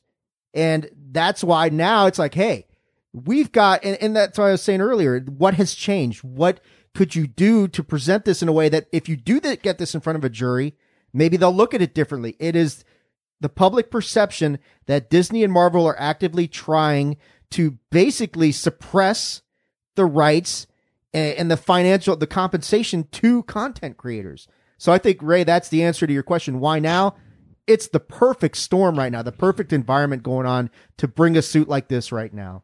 It is. And one more thing real quick before you take it away from me, Patrick. I don't think that I don't, I mean, fair, as you should. I don't think that statement is totally fair because I know that's just the list of what's being, the list of what the complaint or the whatever it is. But they're not taking money from content creators because the content creators don't own the creations of the content anymore. Like it'd be different if they had a usage agreement where I own this character, but I'm allowing you to use it. Like Sony. Sony owns Spider-Man, but we have a deal where you can use it. That's a legitimate argument and legal fight to me. But if I sold you my house, Dave, today, I got paid in full, everything went through, I can't come back at you 30 years later and say, hey, bro, I need my house back. I don't know how trademark and patent and stuff like that. Where there may be something on the books as far as that area of the law that allows them to do. That's all I can think of. Yeah, it's got to be. Right. Man. It's too weird. They gave up their rights for a period of time. Get in there, AJ. I was about to say, because the other thing in the article that it says is, yeah, if Disney wins, obviously everything's perfectly fine and everything Disney and Marvel. But even if the heirs win, Disney still has ownership. They still get the money from it. So what's the point? You can make like a legal deal or something like that and say like, hey, all right, fine. You want this squashed? You want this perfectly done? We'll pay you X amount of money for X amount of years and just call it a day. Of course, not everyone's going to agree to that, but, add a couple of zeros, maybe a decimal point moved in a different direction. That works. So, again, it's kind of... I mean, Dave can say if I'm correct or not here, but it's kind of an invalid reason to do it, because even if you win, you still lose a percentage. Sorry, Patrick, I don't mean to cut you off, but just to answer AJ, the reason they're doing it is because they're looking for the out-of-court settlement. We're going to institute this litigation in the hopes that Disney will settle with us, give us more money, try and maybe compensate us a bit more, and then we'll go away. It's a strategic... It's litigation used for a specific purpose, which we've talked about many times now with the Scarlett Johansson lawsuit. Well, and let's be fair here, because the last paragraph, I think, makes the best point in sort of wrapping this up. It says, more likely the case will ultimately be about paying people some kind of fair compensation for turning Marvel into a billion-dollar company, which Disney has no desire to do. And in parentheses, for all you content creator fans, remember, Disney reportedly has been paying creators $5,000 for work it's made those billions on. And so the argument here is that this is unfair, it's immoral, and purely greedy. The company has more than enough money to make all of these creators rich without coming close to losing any sort of a profit. And so in a best case scenario, Marvel gives these folks as little as possible to make these legal annoyances go away, which is what Dave said. And it won't be nearly as much as the company could and should give them, but at least it'll be something. So they're going to pay as little as they can to make this go away. And then they'll go back to cranking out movies. And here's the thing is I love us on this show because we'll talk about the hypocrisy of all. But guess who's going to see the Eternals as soon as he can? Guess who's going to go see Venom and Carnage as soon as he can? Guess who's going to go see Spider-Man No Way Home as soon as he can? Like, we're all going to help feed that beast. And yeah, and so that is the thing is like this, these stories fascinate me. And it does just show kind of the dirty side of these production companies and Disney and Marvel kind of catching the brunt of it because they're the big dog, but it feels gross on a certain level that they could really do more for these people and their families than what they're doing because they know they don't have to, and they know that they're going to be able to walk away from this with minimal loss. When even if they paid people what they were worth, they would still make great profits for the company and continue to go forward. So, all right, I think that's enough downers for the day. It's that point in the show where we listen to SpongeBob. Mayonnaise an instrument? Want to go jellyfishing? What am I supposed to do all day while you're at school? Can I use your bathroom? Who's your friend? What does claustrophobic mean? You know what the problem is.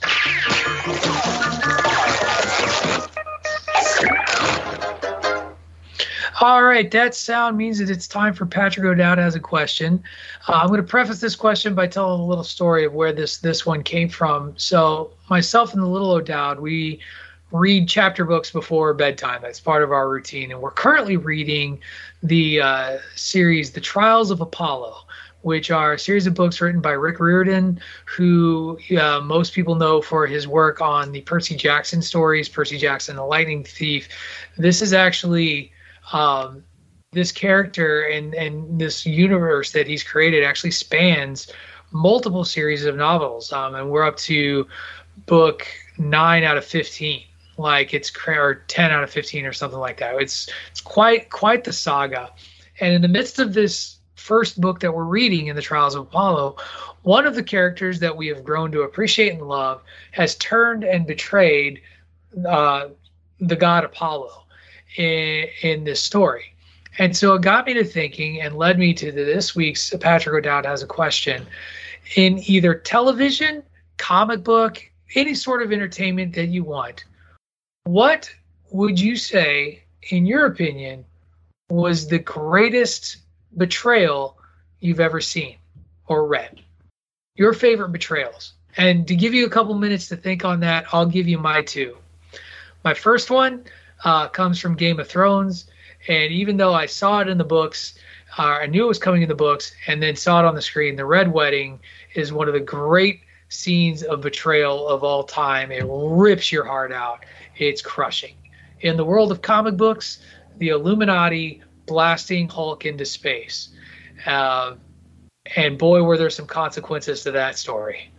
But the betrayal itself of shooting Banner into space because they believed him to be too much of a danger to Earth, and inadvertently then creating Hulk being too big of a danger to Earth, is two of my favorite acts of betrayal in the world of entertainment. One from, a literature / a TV series, and one from the comics. So, great acts of betrayal in entertainment. Who wants to go? I'll go first. I got two. All right, Ray. And would you say that the greatest, maybe one of them you could put in the conversation, comic-wise. The other one was just really big for the show at the time. The big one is Terra and the Teen Titans. That's huge, right? And thankfully, with DC's animated universe being so good, we got a chance to see it happen, right? In the movie and even in Young Justice. But the way she's a child manipulated by Deathstroke, because Deathstroke hates these kids so fucking much that he would literally groom and defile the child to train her to. Yes, it's a horrible story, but it's so good in its awfulness. The other one is maybe the most underrated comic book TV show of all time, the one that Marvel gives no love to, Agents of S.H.I.E.L.D. Grant Ward turning on the team hurt. It really hurt. And I'm a guy that doesn't care. Like, I'm a fan of the bad guys anyway. I'm a heel fan.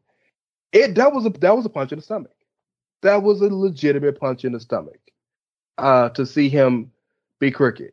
And yeah, Agents of S.H.I.E.L.D. doesn't get anywhere near the love it deserves because it's the pardon the pun, but the redheaded stepchild of the MCU.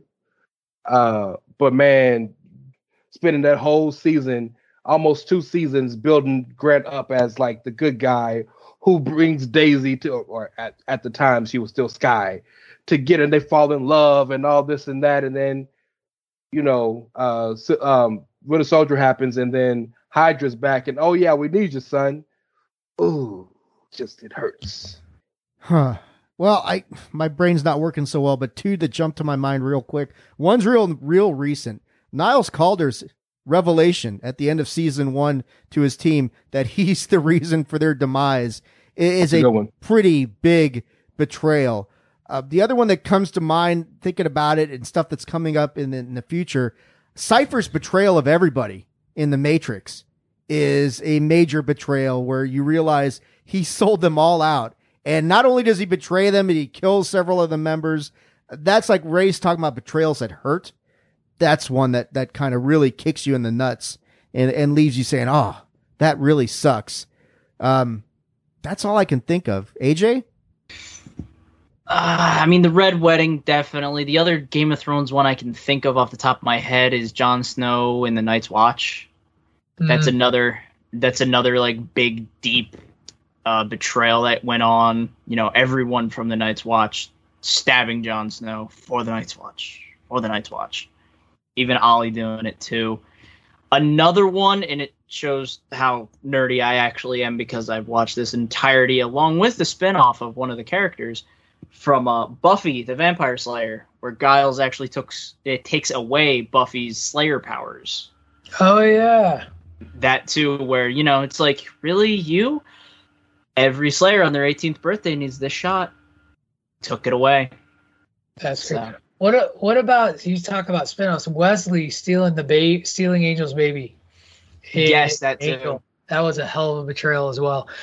All right, excellent choices, guys. Well done, well done. That's going to do it, though, for this week's edition of Bandwagon Nerds. Before we go, let's do a quick once around. Tell everybody out there in the world where they can find you on the socials this week. Ray, you can kick us off.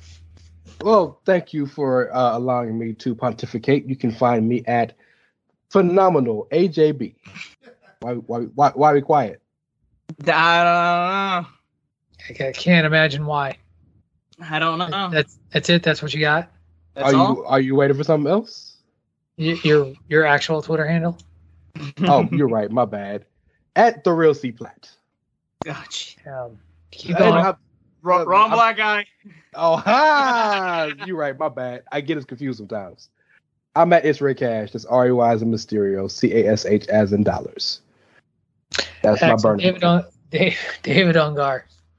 Oh, you can check me out on Twitter at AttitudeAg. That is at AttitudeAGG. And on Facebook.com/Attitude of Aggression. And of course, make sure that all your hate tweets are set to It's me DPP. So. Excellent. Dan gets so much hate between all of his friends. Oh my goodness. No, right? It is kind of rough. Mr. Balaz. You can find me at Phenomenal AJB in all caps. If you want to see, or, well, not really see, listen to the voice that you hear, go check out the DWI podcast every Saturday with the hate mail gatherer DPP over there and PC Tunney in the alphabet soup known as the DWI podcast. Excellent. Thank you very much for joining us on the show, Pinch Hitting. You're welcome to come back anytime, and we will be happy to have you join the bandwagon. You can follow me on the Twitter at Wrestling Realist. That is at WRESTLNGREALIST. Also, be sure to follow the show at Bandwagon Nerds. I dropped a ton of the trailers that we saw on the Netflix streaming event yesterday in that Twitter thread. We're trying to keep that as up to date as we can. Be sure to follow it, as we'll keep being active as much as possible. That's going to do it for this week's edition of Bandwagon Nerds. Thank you, everyone, so much for listening. Now get yourself out of the basement, get some sun, and check out TUDUM on YouTube and see all the exciting things that are coming on Netflix. You've been listening to Bandwagon Nerds on the Chairshot Radio Network, a part of the Chairshot.com.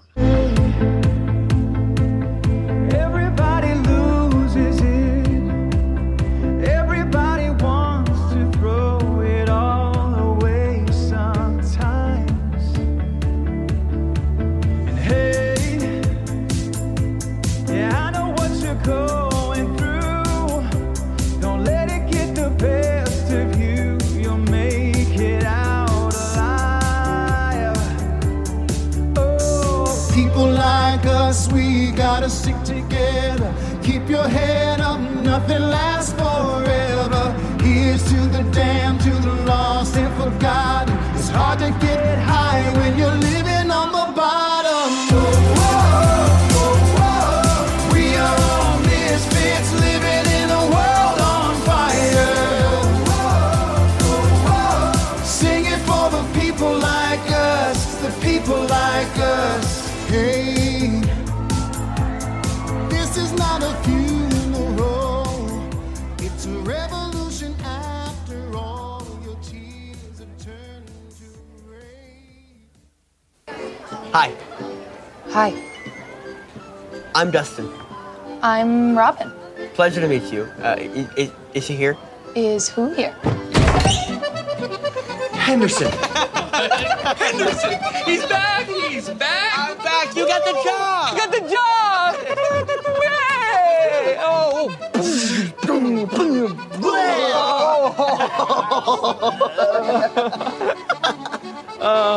How many children are you friends with? I don't know. I just feel like you're trying way too hard, man. Well, not everyone can have your perfect hair, all right? It's not about the hair, man. The key with girls is just acting like you don't care. Even if you do? Yeah, exactly. It drives them nuts. Fabergé. What? It's Fabergé Organics. Use the shampoo and the conditioner, and when your hair's damp, it's not wet, okay? When it's damp, you do 4 puffs of the Farrah Fawcett spray. Farrah Fawcett spray? Yeah, Farrah Fawcett. You tell anyone I just told you that, and your ass is grass. You're dead, Henderson. What's so special about Hero Bread's soft, fluffy, and delicious breads, buns, and tortillas? These ultra-low net-carb baked goods contain 0 sugar, fewer calories, and more protein than the leading brands, and are high in fiber to support gut health. Shop now at Hero.co.